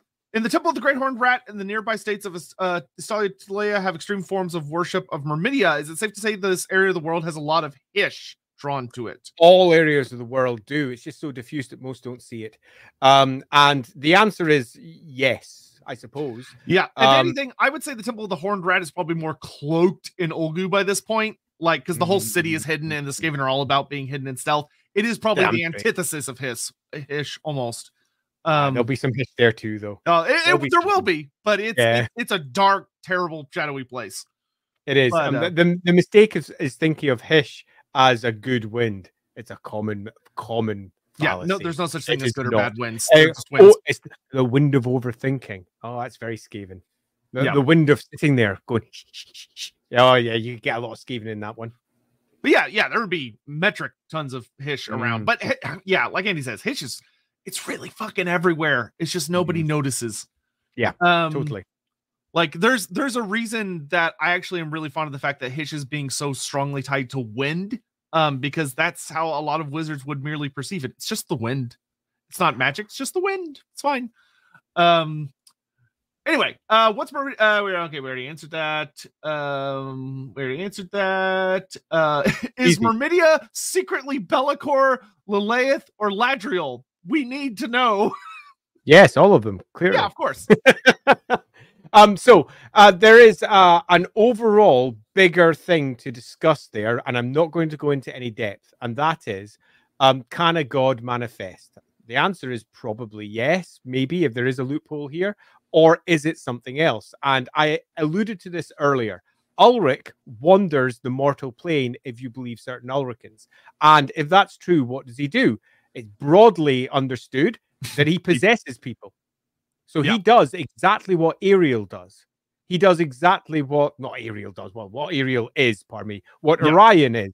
A possessed entity, someone who is manifesting something physical, but he that dots around potentially into mortals and has kids. That's how he can do it. Has Myrmidia actually done this? And if the answer is no, then you've got a really interesting question. Who did? Yep. And, we've talked about on prior Lorebeard streams, gods aren't supposed to be able to manifest, but there was that whole incident with Sotek. And there's also been two incidents with the Great Horned Rat. And there's been a couple of incidents with other gods, which are very suspicious. Totally true. CB4N, anything special for Myrmidia in the city of Myrmidons? Border Prince lore is very weak. Scant. It's weak. So I would say it's definitely founded by Myrmidians. Yeah. I can't remember much. That's the one. Myrmidons, it's right down at the south, isn't it? Yeah, it's right on the coast. So that extra piece of the borderlands that comes off, it's right at the bottom of that. I can't remember much about it at all, which is a real pain. I'll check it up for later, just in case anything comes out from it. It's really annoying me. I'm trying to remember my own notes. The only I don't think there's anything there. Yeah, literally the only book we pretty much have that expands on the Border Princes is the second edition roleplay thing, which was actually kind of more about the Badlands in a lot of ways. Like it had a lot of Border Prince stuff in it, but the Badlands took up a lot of the book. There's a part of me that thinks that I might have dropped it in Adventures Afoot in the Reichland, just as I mentioned, because I've got this tingly memory of it. I'll go check it up for later. Loosely, there's nothing special written in, but there's going to be more towns, villages, and such like that have got direct ties to Myrmidia in Estalia than, well, as many as Sigmar do over in the Empire. Just because somewhere might be called Sigmarhof or Sigmar's Rest or Sigmar's whatever doesn't necessarily mean there's anything special involved with it, other than Sigmar's Rest may be where the local legend claims Sigmar sat down on his way over to the Border Princes for one reason or another and had a rest. And you could do exactly the same for good old Myrmidons there. Perhaps this is somewhere that she had a particular victory, or this is somewhere where she had a rest, or she met someone like, for example, Namud, the Black Maiden, or something similar. You could build some tales around it, but there's none that I can recall. And it's really bugging or, me. you know, maybe that's where she, like, anointed the first of what became an order of Myrmidons or something. Sure, like I'll do. Warriors or something. Who knows? But something probably happened there of interest, especially with how close it is to Tilea. Of the various Border Princes, it is, like, super fucking close to where the border of Tilea ends. But so there's probably Epicarian. It's where we put Epicarian. We said he came from Myrmidons. I'm almost certain. In the there you go. From Reichland. So I definitely used it because I remember mentioning it somewhere. So it's definitely been used. But we didn't mention anything about Myrmidia. Sorry, this comment just made me laugh because it is what it is. The religious tourist traps. Oh, your God's been here. Come by, spend money. There are so many of them in the Empire. I wrote so many of them into the setting in so many places, and the same is the case down in the south. Yeah, absolutely. That is, like, you jest, but that is so much of what just the old world is religious tourist traps. One gigantic. It's got an entire street, Echtstrasse, which is right beside the major temple of Sigmar, and it's just full of people selling religious nonsense that have just been made up. Let's see. Elite Spartan. Okay, so I think we've already talked about the Athena stuff. Was she born from her father's skull? Unfortunately not. She has a mom. But who knows? Maybe she came out. Though I wouldn't be surprised if there may be some myths about her being born from a dream or something along those lines with how Mor is. Because that would kind of tie that Zeus mythology very nicely. I would strongly recommend that you don't read any one of the tales as a definitive version of it, because it's very easy for us to say, as a writer, oh, Myrmidia comes from X, Y, and Z. But when you're down on the ground in the Warhammer world, dealing with myths that do not spread too well, because for all there is trade moving between them, individual areas hold on to their ancient traditions forever, pretty much. There's going to be almost as many myths out there as there are people. And the only myth that you can say is real is what? The one that the High Temple says, but that town over there, which also has a High Temple, has a completely different myth. So don't take the God-eye view and like our objective view as writers writing into it and expect that there's going to be one answer to this. The answer is, as many people as out there have beliefs are going to influence this sort of thing. There's so many ancient tales. Yeah, and honestly, with her name literally being like beloved of Mor, like a focus on daughter of death, I actually really like the idea of her almost being born from like in a sense a nightmare that her father has of war, and this fully armored woman emerging from this dream, and that being his daughter. There's a lot of really cool strengths in that. Yeah. One of the things that I was quite keen to do was there's a certain puritanical version of Myrmidia that was being put around that was quite different to how many of the goddesses were portrayed, particularly in Mediterranean myths. So one of the things that we encoded quite hard was that temples, particularly down in the south, often portray Myrmidia and her various heroes naked, and a very classical fashion with their shield and storm, and they are seen as utterly unacceptable up in the Empire, with good old prudish Sigmar ruling the roost. And I find it really fascinating because that loosely makes sense, and it gets picked up by some, but some writers refuse to write it because they themselves are prudish. And whenever they read it, they're like, you couldn't have somebody's breasts out, even though one of the to the point that one of the most famous locations for Myrmidia, the Breasts of Myrmidia, a tavern that was introduced by Kim Newman, was renamed the Breastplate of Myrmidia because someone felt that it might be slightly offensive. Oh my goodness. That is fucking hilarious. Just ridiculous. The Breast of Myrmidia is a fully acceptable name for a tavern on the street of 100 taverns. Thanks very much. You were born naked, people. Get over it. Yeah, get over it. It's just a body. So you'll find that there's quite a lot to mention. The 4th edition of Warhammer Fantasy Roleplay, for example, does indeed state that they're often scandalously dressed in nothing more than a couple of scarves and weaponry, as the statuary, the perfect visions of them in comparison to the more Empire version of it, which might pop up as they somewhat puritanically carve it in plate, because really we don't want the breastplate of Myrmidia, not the breast. Ooh! Let's see. Does Myrmidia have the owl as an icon / associated animal due to wisdom? No, that's her mother. Verena is all about owls. Yep. So the wisdom aspect is taken by the mother. So it's not. It's quite some distance from a direct uplift and translation of the Greek gods, which is good. Take aspects, and it is good. They are their own thing. And the development of Myrmidia later didn't add so much more from Athena per se. It just made the goddess a far bigger goddess, taking inspiration from several sources. Yep. So these are a couple other questions about. Okay, so a lot of the questions from Elite Spartan are kind of of comparisons between Athena and Myrmidia, which I will say that. Are there other gods and goddesses based off the Greek pantheon from our world? The Elven pantheon has a lot of very strong Greek things, like Hephaestus to Vol, and like just if you compare the pantheons, there's a lot of very strong connections there. So let's answer that in a slightly different way. The gods of Tilea are based on elven gods, and the reason for that is because the Tylos people, when they arrived, had elven ruins everywhere. Yep. They examined these elven ruins, some of which they understood, other of which they didn't, and their gods are, you could argue, either A, based on what they understood, that's one way of viewing it, B, the elven gods themselves working through and contacting them. That's totally fair if you wish to view it that way. Alternatively, they're entirely new gods that those Tylos people developed. You could argue that too.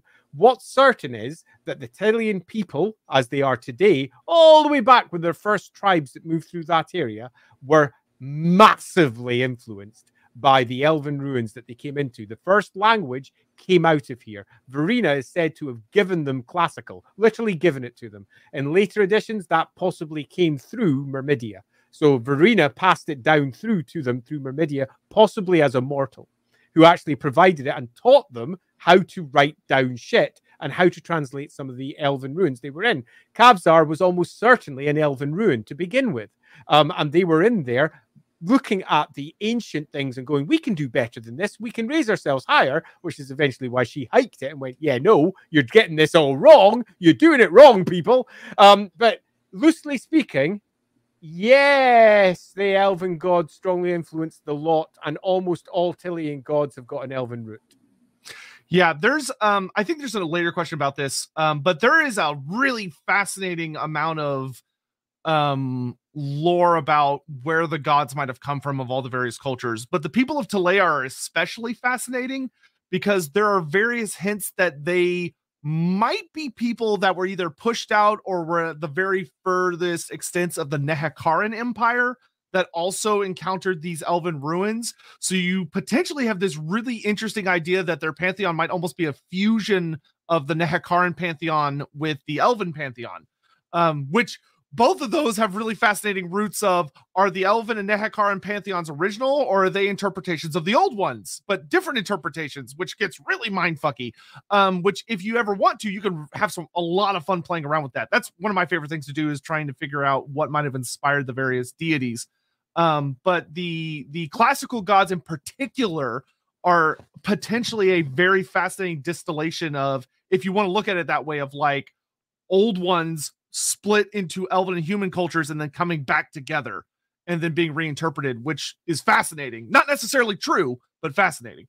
Yeah, there's it's been a dominant part of much of my contributions for religious texts, as I've either worked on or worked with other writers. worked on books, probably worked with other writers, because there are certain things you can and can't say in the Warhammer setting, and I have particularly enjoyed adding extra mud to that water because it's a fascinating subject that deserves to not be simple. And too many people want to simplify it. It is a complicated, deeply religious and important thing for the entire world, exactly what its root is. And just simply saying it's this does it a disservice. Valister, I actually think I think that's actually a really interesting point. Of that, the ancient people of Tylos, the best way for them to understand Eltharin would have been through their dwarf allies, who would have been able to translate it, though their translations probably would not have been accurate. And it also depends on whether those dwarves were entirely willing to do so. Remember. Yeah. This is post the War of Vengeance. Yeah, and it's not that long in the grand scheme of things, especially from a dwarven perspective. After the War of Vengeance. But we do have an entire dwarf community that is willing to move into what are probably elven ruins. So I think there is a fascinating tale that has not been told there. And I purposefully, when I was writing aspects of this, left it obscure and made it interesting. There was a very weird tale with the Doom of Khazvar and exactly how that works. And then once you realize where it is, what's going on there, and the other influences around it, it doesn't make any sense. So you add in a few extra bits to try and give hints as to what happened without doing so. But we have an entire dwarven community that does not live as standard dwarves. Yep, that's fascinating. I do want to bring this up because I feel like it's a perfect question for Andy. Do you have any advice for portraying a nun, monk, or priest of Myrmidia and Wolfrip? Right, so loosely, especially to be different from a Sigmarite. Yeah, very loosely. If you're looking at how to make them different, try not to make them warrior priests of Sigmar by making them far more at one with the local communities and not proselytizing, saying that they have to defend themselves by protecting their minds, or all chaos worshippers must be hunted down and rooted. That's not Myrmidians. Myrmidians about helping people, and that's a really good place to start.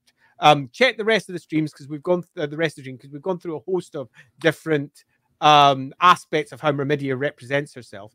But if you're looking for the warfare side, go intelligent. Start thinking about advising people how to properly and intelligently defend or flee, something that Sigmarites don't like doing. They like to protect what is theirs. Suggest fleeing, suggest trickery, suggest ambushes, suggest doing things that Ulricans don't like, who are honorable in a very different way. They're all about one-on-one conflict. No, if you've got into conflict, you've probably lost already. That's not how it's meant to be. You should take out their army before it even reaches conflict. They've got very different views on how battles should be conducted. So think about how you could do things intelligently, and also think about how you could do them differently to defensive Sigmar or offensive Ulric. And that allows you to get a slightly different character to be presented. Yeah, I would also really go with the trope of like almost a heroic way of fighting, of as long as your opponent isn't like super fucking evil or corrupted, offer mercy. Every time. Yeah, you defeated the bandit and you've beaten him. Like he's down, but do you kill him from a Myrmidian perspective? No, you shouldn't. You should spare him, and he should. And importantly, take the Socratic method, as in ask them questions and draw out the answers you're looking for. So you take down the bandit, and your first question is, so what did you do wrong? Yeah. Why did you lose? Why are you doing this? And then him going, what the fuck is going on now? Yeah, whereas Sigmarites, very heavily influenced by dwarfs, would say, he's bad, hammer face. Absolutely. And Ulricans, are brutal, incredibly brutal. So ask questions. That's a good way of putting it. Rather than telling people what to do. Yeah, Uncle Iroh from Avatar, when he has that whole scene with the bandit, that's the Myrmidian way to deal with it. Damn straight. Hey, Hammond. Castle Blackstone and I don't even know what Apicarian was from Myrmidon. Thank you very much. I couldn't remember if it was Apicarian. I was losing my mind at the back there. It was really bugging me. Thanks very much. I really appreciate you confirming that. Okay, we're going to blow through the rest of these really fast because we're almost out of time. Oh, gosh. I don't know where it went. We had an hour to go, and all of a sudden it's been 50 minutes. It just flies through, yeah. So just going through some of these other Myrmidian things. Does Myrmidian have anything to do with olives and bringing them to the people of Tilea? There is no piece of lore that I think is directly influenced by that I can recall. Anything about but Myrmidia? I see no reason that it couldn't be. Yeah, that would be easy to add, actually. Yeah. Anything to do with Myrmidian spiders? Not that I'm aware of. Spiders tend to get very much gobbled up by the spider god, who is a full thing in and of itself, which would be awesome to do a stream on sometime if y'all ever want to vote for that. Spider god. Normally, I mean, spiders are often work more with artificers, so you'd be looking at a vol equivalent more likely. So, yeah, no. Yeah, because yes, while Athena did create the first spider with the whole Arachne myth and the weaving and all that stuff, that does not seem to tie much into Myrmidia. Kabanda, I haven't started my post for so long, I missed most of the stream. But anyway, does Myrmidia and Khorne have a relationship like the Terran god Athena and Ares? And that they hate each other? Yes.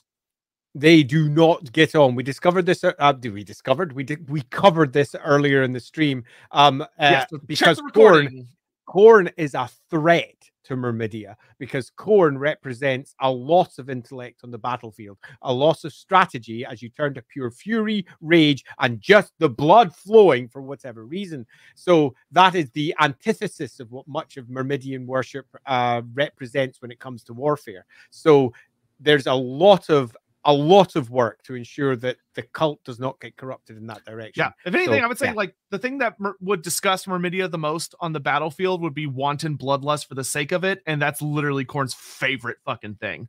Indeed, it's almost certainly behind some of the reasons for their rules of war, to ensure that you do not kill captured prisoners, that you do not slaughter. You're not there to slaughter. You're there to win. Winning is important. Hey, Sam. Got to the stream super late, unfortunately, but curious on how you would use Myrmidia in the end times. We talked about that earlier. Deeply wound the Skaven, but ultimately lose. Quite. Oh, Charcoal Briquettes. So I would say sacrifice herself for the greater good would kind of be the perfect way for Myrmidia to go down. Thank you all for the super chats. We're not gonna have time to answer all the questions from Discord. I'm so sorry, guys. We'll get as many as we can. Charcoal, one of my players killed a hedge wizard who had done business with the tribe of beastmen by cutting his throat when he refused to answer her questions. What would Myrmidia think? That would be a big no. Big no. That would not be tactical at all. Like you're sacrificing information for a moral quandary? Absolutely not. Absolutely not. Yeah, definitely not. That would be there's a teachable moment there, and no teaching has been done. Yeah. I'm in Myrmidia's nightmare is living in Wyoming. Oh God. So do we have any Black Maiden questions? Because I would be good to cover that a little bit, because it's quite a big thing there. Okay, let's see. I'm just blasting through what little things we have left here. Let's go. Iconography of priestesses, followers of Myrmidia that represent her. So big iconography, eagles, suns, spears. Eagles, spears, shields. There you go. Round shields, often with an eagle. And okay, are there any stories that have to do with a rogue Gorgon involving Athena and her priestess going after them? Gorgon without an H. There bloody should be. There should be. I would say there is. It just hasn't been told, but there absolutely should be. All manner of mythical creatures should be wrapped up into this. Myrmidia would be a saint of Myrmidia would be the one to figure out to reflect the Gorgon and stare back at them. Like that would be a Myrmidian. Yeah. Does Myrmidia? We talked a little bit about Nehekara. There is absolutely something between the Nehekaran gods and the classical gods. It's not very well expanded on, but there's absolutely something there. Cetra's empire reached all the way up to where modern day Tilea is and Estalia. Like Cetra's empire was fucking huge. Yep. It included all of it. And the answer to this is beyond the fact that she is the primary goddess outside of Mathlan or any equivalent of Manan you prefer. Not really.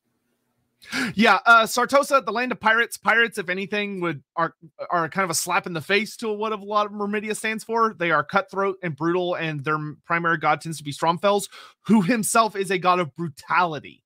Like Stromfels, you take prisoners to extort them, to torture, to get all the benefits you can out of it. It's about being brutal, like how the sea and sharks are brutal. There'll be Myrmidians there, though.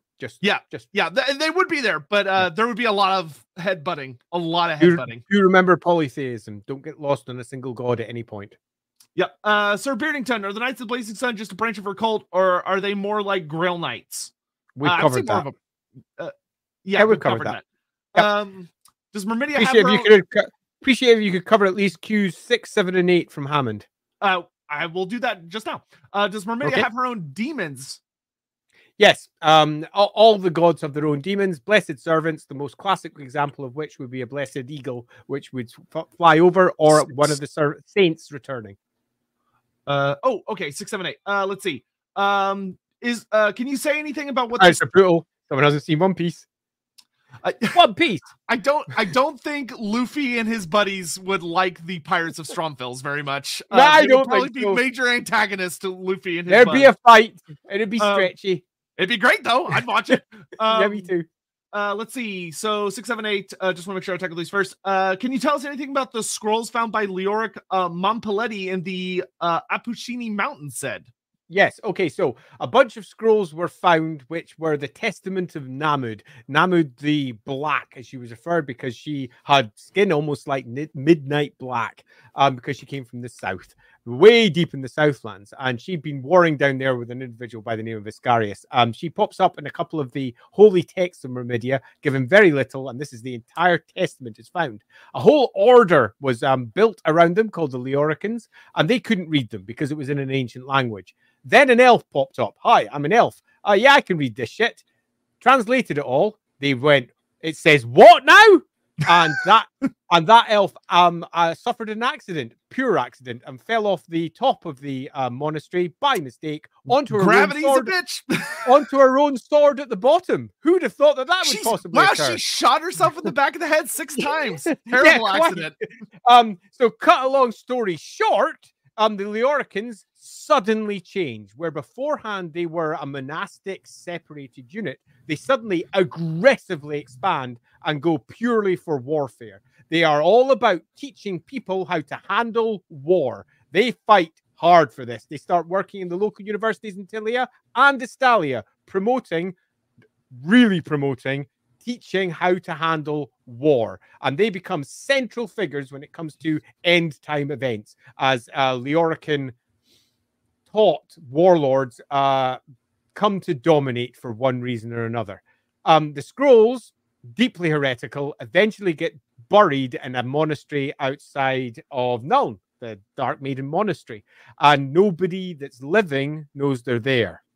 So his 8th question is the Dark Maiden's Testament and the Last Testament of Namud the Black the same thing?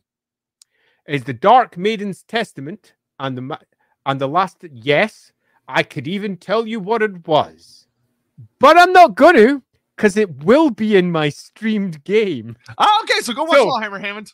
There is no answer to this, because I didn't write the answer in, because I wanted individual GMs to be able to make up their own answer here. That's ultimately what it was for. So if you wanted to use this weird, obscure, battle-focused order, you could. There's these old testaments of Namud the Black that say something that fundamentally terrified all of these monks and made them change their mind as to how their whole order should represent. They went to war, effectively. Now, the reason as to why and what's in there isn't known. I have my version, and my version will come up during the Empire and Ruins segment of my campaign. Sounds to me very similar to the effect that Necrodomos scripts had on Archaon. Does a little, doesn't it? Yeah, it does a little. So he also asked, we'll just do Hammond's questions 10 and 15 please, from Hammond. until we close up here. He says 10 and 15, the rest aren't too serious. He just literally popped up. Thank you very much, Hammond. 10 and 15. Super so 10 says the monastery of the Dark Maiden that's in the Grey Mountains of Wizenland sounds pretty huge. Yes. Would you please do an unofficial updated map, Andy? Please, I'll do anything. Okay, right. I think I might actually, because this location is central to certain end times plots, at least as I view them. And I did the original map as a tiny little notebook in the Tome of Salvation ages ago, and it's pretty rubbish. And I'm thinking of using it as a potential conflict point, which means I'm going to need a map anyway. So let's say sure. And then his 15 one is the Pilgrimage of the Soldier essentially Warhammer Hajj, or is it something more? I mean, I would not like to say yes. I think the answer is it's something different, not something more. Hajj is such a fundamental aspect of a real world religion. So you don't like lifting that sort of thing and dropping it down. Is it an inspiration for certain aspects? Definitely. But is it an equivalent? No. Okay. And then I'll just grab just a handful of little things here. Okay. Fader, we already asked. I think we already answered your question. Just want to say thank you. We already answered that. Sweep the leg. Thank you. We already, besides the Empire, does anyone else have significant worship of Myrmidia and other parts of the world? Yeah, there's Myrmidia stuff in Bretonia. The Lady of the Lake, the Knights of Bretonia are actually pretty open to gods as long as they kind of fit along with the laws of chivalry. Myrmidia fits very nicely within the laws of chivalry. There are like slight conflicts when it comes to like what weapons should be used in certain tactics. But like the Knights of Bretonia are very open to a lot of that. And I would be shocked if elements of Myrmidia have not made their way to Grand Cathay, the Kingdoms of End, and other nations, to especially at least her treatises on war. They would probably find very interesting. Yeah, Sun Tzu gets everywhere. I think one way to view it is, because I once had an argument behind the scenes about this one, where they were like, yeah, but why would anyone worship Myrmidia outside of Tilea and Estalia? Because it's from there. And to which I said, Jesus Christ, what? Seriously? Did you just say that? And he was like, and then all of his argument just deflated. Yeah, there would probably be some very cool shit. Oh, go ahead. And the Tileans are one of the maritime groups of the old world. They're one of the most as are the Estalians. And then you might not get much about them, but they are known for their maritime capabilities. That being the case, you're going to find enclaves all the way around the Southlands, end to end, around the world. So the answer is yes, definitely. Hell, even overland travel. Who's the first people that got to Cathay overland? Fucking Tileans. Yeah, and there's going to be a whole host of shrines to Myrmidia down that entire length. Yeah, so yeah, you would find Myrmidia literally everywhere. There'd actually probably be some, with the new Cathay lore we have, there could probably be some really cool shit about how the Cathayans would very much value her treatises on war and stuff, while also the dragons being like, no gods, no god worship, but we do find your books very interesting on warfare. So we'll allow that in. Which could actually have some really interesting conflict of people like valuing Myrmidia within Cathay, but they're not legally not allowed to worship her. But maybe secretly they do. That could actually be really fun and interesting. Let's see. I'm just going to bring this up and say, I agree. Bretonia is a tougher ask. There's a lot of complication there, but that's it. That's all I'm going to say because of the hour. Yes. Play around with it. Have fun with it. Yeah, because the Bretonians are weird with how they interact with a lot of things, because the Lady of the Lake throws a giant fucking wrench into a lot of the other cults. It's complicated. And it also doesn't help that their lore hasn't been updated in forever, and the edition that their lore was last really touched on didn't help because it was very jokey in a lot of ways. 6th edition was weird shit happened. They missed out on a lot of updates. I'm really looking forward to the old world and what they're going to do with it. And I'm also scared, but we'll see what happens. Me too. Let's see. Myrmidia will probably be gone. This is actually a really cool question. Jiggy asks, is the art of how Myrmidia is depicted universal in her cult, or do the Tileans and Estalians have different definitions of what is beautiful on how they portray her, and thus would Myrmidia look very different based on Estalian or Tilean artists? Definitely. They're going to have, that's a really good question.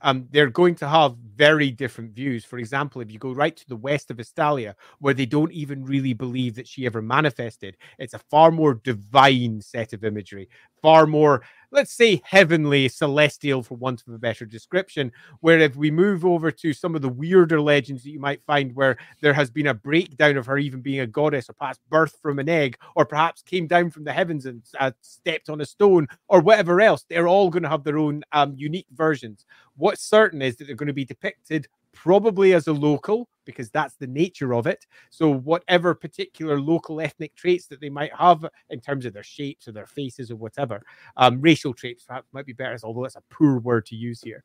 But black hair is almost universal. Young is almost universal. Unlike Verena, where she's generally seen as a very handsome older woman, she's generally always depicted as young. But beyond that, It could be almost anything. Halfcrown asks, so based on what we talked about in the Volkmar stream about how well the Sigmarite cult is structured with listening to whoever the Grand Theogenist is, if the Laguila Ultima, Isabella, Giovanni Lucini were to call upon the cult, like where she were to demand everyone do something, how many of them would actually answer her? That depends entirely on the situation at hand and also the current state of the cult. To think of this cult as one body with one thought is a complete mistake. At some points, the parts of the cult hate other parts, and other points they just dislike them, while other parts hate other parts. It's not just two sides, it's like 1,000 sides. However, if she calls, most will answer. The problem is, it's the pressure not to, the difficulties that will come with it. It's huge. It's not a small ask. It's not like it would need to be for a damn good reason. And that's why the end times is, if anything, even more disappointing, because that's when she would have. That's when she would have gone past all the politics and gone, now we have to. Yeah. So Halfcrown's next question, which I do think has some interesting things, is so I have a question about, in the real world, a lot of the historical fencing manuals we have and treatises and such come from Italy, Spain, and parts of the Holy Roman Empire. So I would assume, as a parallel in the Warhammer world, most of the fencing masters and fencing manuals would be from the cult of Myrmidia, having made their way up into northern parts of the old world from Estalia and Tilea. Would that be an accurate view on it? Absolutely, although not necessarily associated directly with Myrmidia. Some of them will be, some of them won't be. Some of them will be entirely secular schools. Some of them will be religious schools. Some of them will be an order that teaches a particular type of swordplay. When we were running the Warhammer Fantasy Roleplay side of the game, when I was running that, we were intending on adding a host of schools pretty much for each town and city book that we did. Altdorf was going to have some, Nuln was going to have some, Middenheim was going to have some of which would have been imported schools.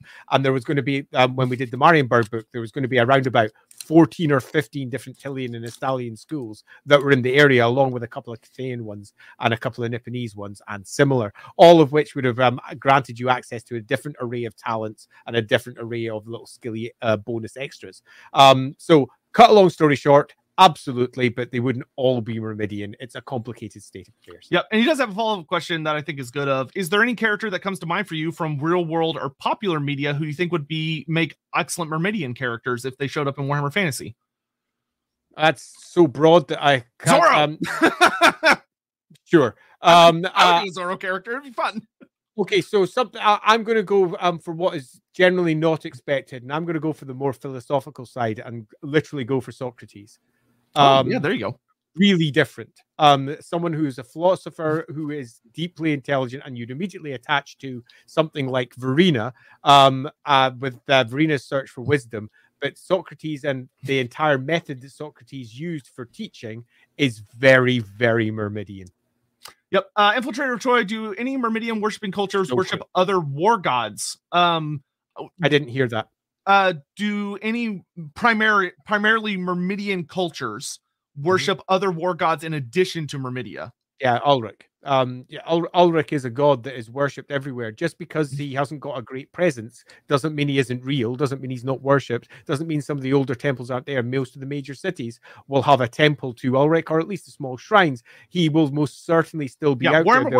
World, very polytheistic. Just because you worship one god does not mean you don't worship a lot of them, or at least acknowledge them. And Ulrich has a different form of warfare, and sometimes his warfare is more appropriate. And Myrmidia, for all of her teachings, is not going to support you where Ulrich would. So you appeal to Ulrich. You appeal to the gods in your times of need. Yep. Rowdy. This is a cool question. Of how would Myrmidia reward her followers? Okay, there's a host of different ways of answering that. Reward in what way? Okay, let's trade it to if she were to give her followers, if she was going to have incarnations of her blessings, like physical manifestations of her blessing, what would that look like? All right. Okay, there's a few obvious ways we could immediately follow that through. The obvious one would be, here, have yourself a nice spear stroke shield according to the type of character that you might have involved, whether they're defensive or more offensive. Alternatively, you might get a helm that gives you the sight of an eagle. Sight, Yeah, that's beyond sight. You know, that sort of idea. A obvious manifestation would be an eagle, a blessed eagle, which would sit in your arms, go out and do scouting for you. Do you think the Birdmen of Castrazo would be big Myrmidia guys? Oh, absolutely. Yeah, and I'm pretty disappointed that they weren't directly linked directly to like the ability to fly like an eagle, like plus they make very good, strong Myrmidian scouts as well, able to look down on the battlefield and understand the battlefield, not what's directly in front of you. Understanding the battlefield is core to Myrmidian battle practice. So an eagle that allows you to get effectively what a battlefield looks like from above, comes back and squawks at you or some equivalent. They're all the obvious things. The less obvious things would be the more civilization based stuff, like, for example, things that might benefit the local farming community. This is much, much more of the overall requirement of humanity. Life. Okay, basic life. Farming is integral to survival. Making shit is integral. A fundamental understanding of like engineering for construction. Books. And they may sound like they are Varenan, but Varena is all about a wisdom, using them correctly and understanding them, where the civilization aspect of it, life and ensuring that life works well together, is not necessarily the same. It's influenced, obviously, but there's a lot that you can play with on that side that may not be immediately obvious, and also anything to do with the sun. Yep. Also, I would, if you have a Varenan character and you're like, what would be like a cool divine reward for a Myrmidian, like an eagle that they have, like a war eagle that like fights alongside them, or like they're somehow able to understand it in some ways. Really cool stuff there. Yeah, it's always fun. Nice little familiar. And then Charles, I think this can kind of be the last question because we're well over time. Charles, what have you got for us? So Charles' question is Myrmidia secretly an elf? That's an interesting question. And I'll say it's interesting for the following reasons. One, what Myrmidia did is probably beyond mortal capability, which immediately makes you go, well, has someone lied? The next one, if someone was lying, who would do it? That would be a prime example of someone who could do it. So the answer could be yes. However, I think that the realistic, being past the silliness of it all, is it's very unlikely unless it was some sort of divine manifestation of Ladriel. She Ladriel, help myself. But then to change that up a little bit and to contextualize that, since this is our last question, Ladriel being the goddess of lost things, mists and shadows and trickery and 1,000 masks and all the rest of it. Assuming that the elf and gods have all manifested in some weird way, in the same way that Ariel has, or Orion has, or indeed Cain has, or Azurin has, through the Phoenix King, or some equivalent, and assuming that they've all chosen themselves some sort of elfy bod out there who represents them, that would be a fine example of tricking the world. And just remember, everyone, according to the elves, every fucking god is just Ladriel. They take credit for everything. And rather amusingly, in the end times, Ladriel didn't even exist. Yay! Listen, as good as the War of the Beard was, in my headcanon, there is a dwarf somewhere who has murdered an elf because the elf looked at them and in all seriousness went, the ancestor gods were just Ladriel.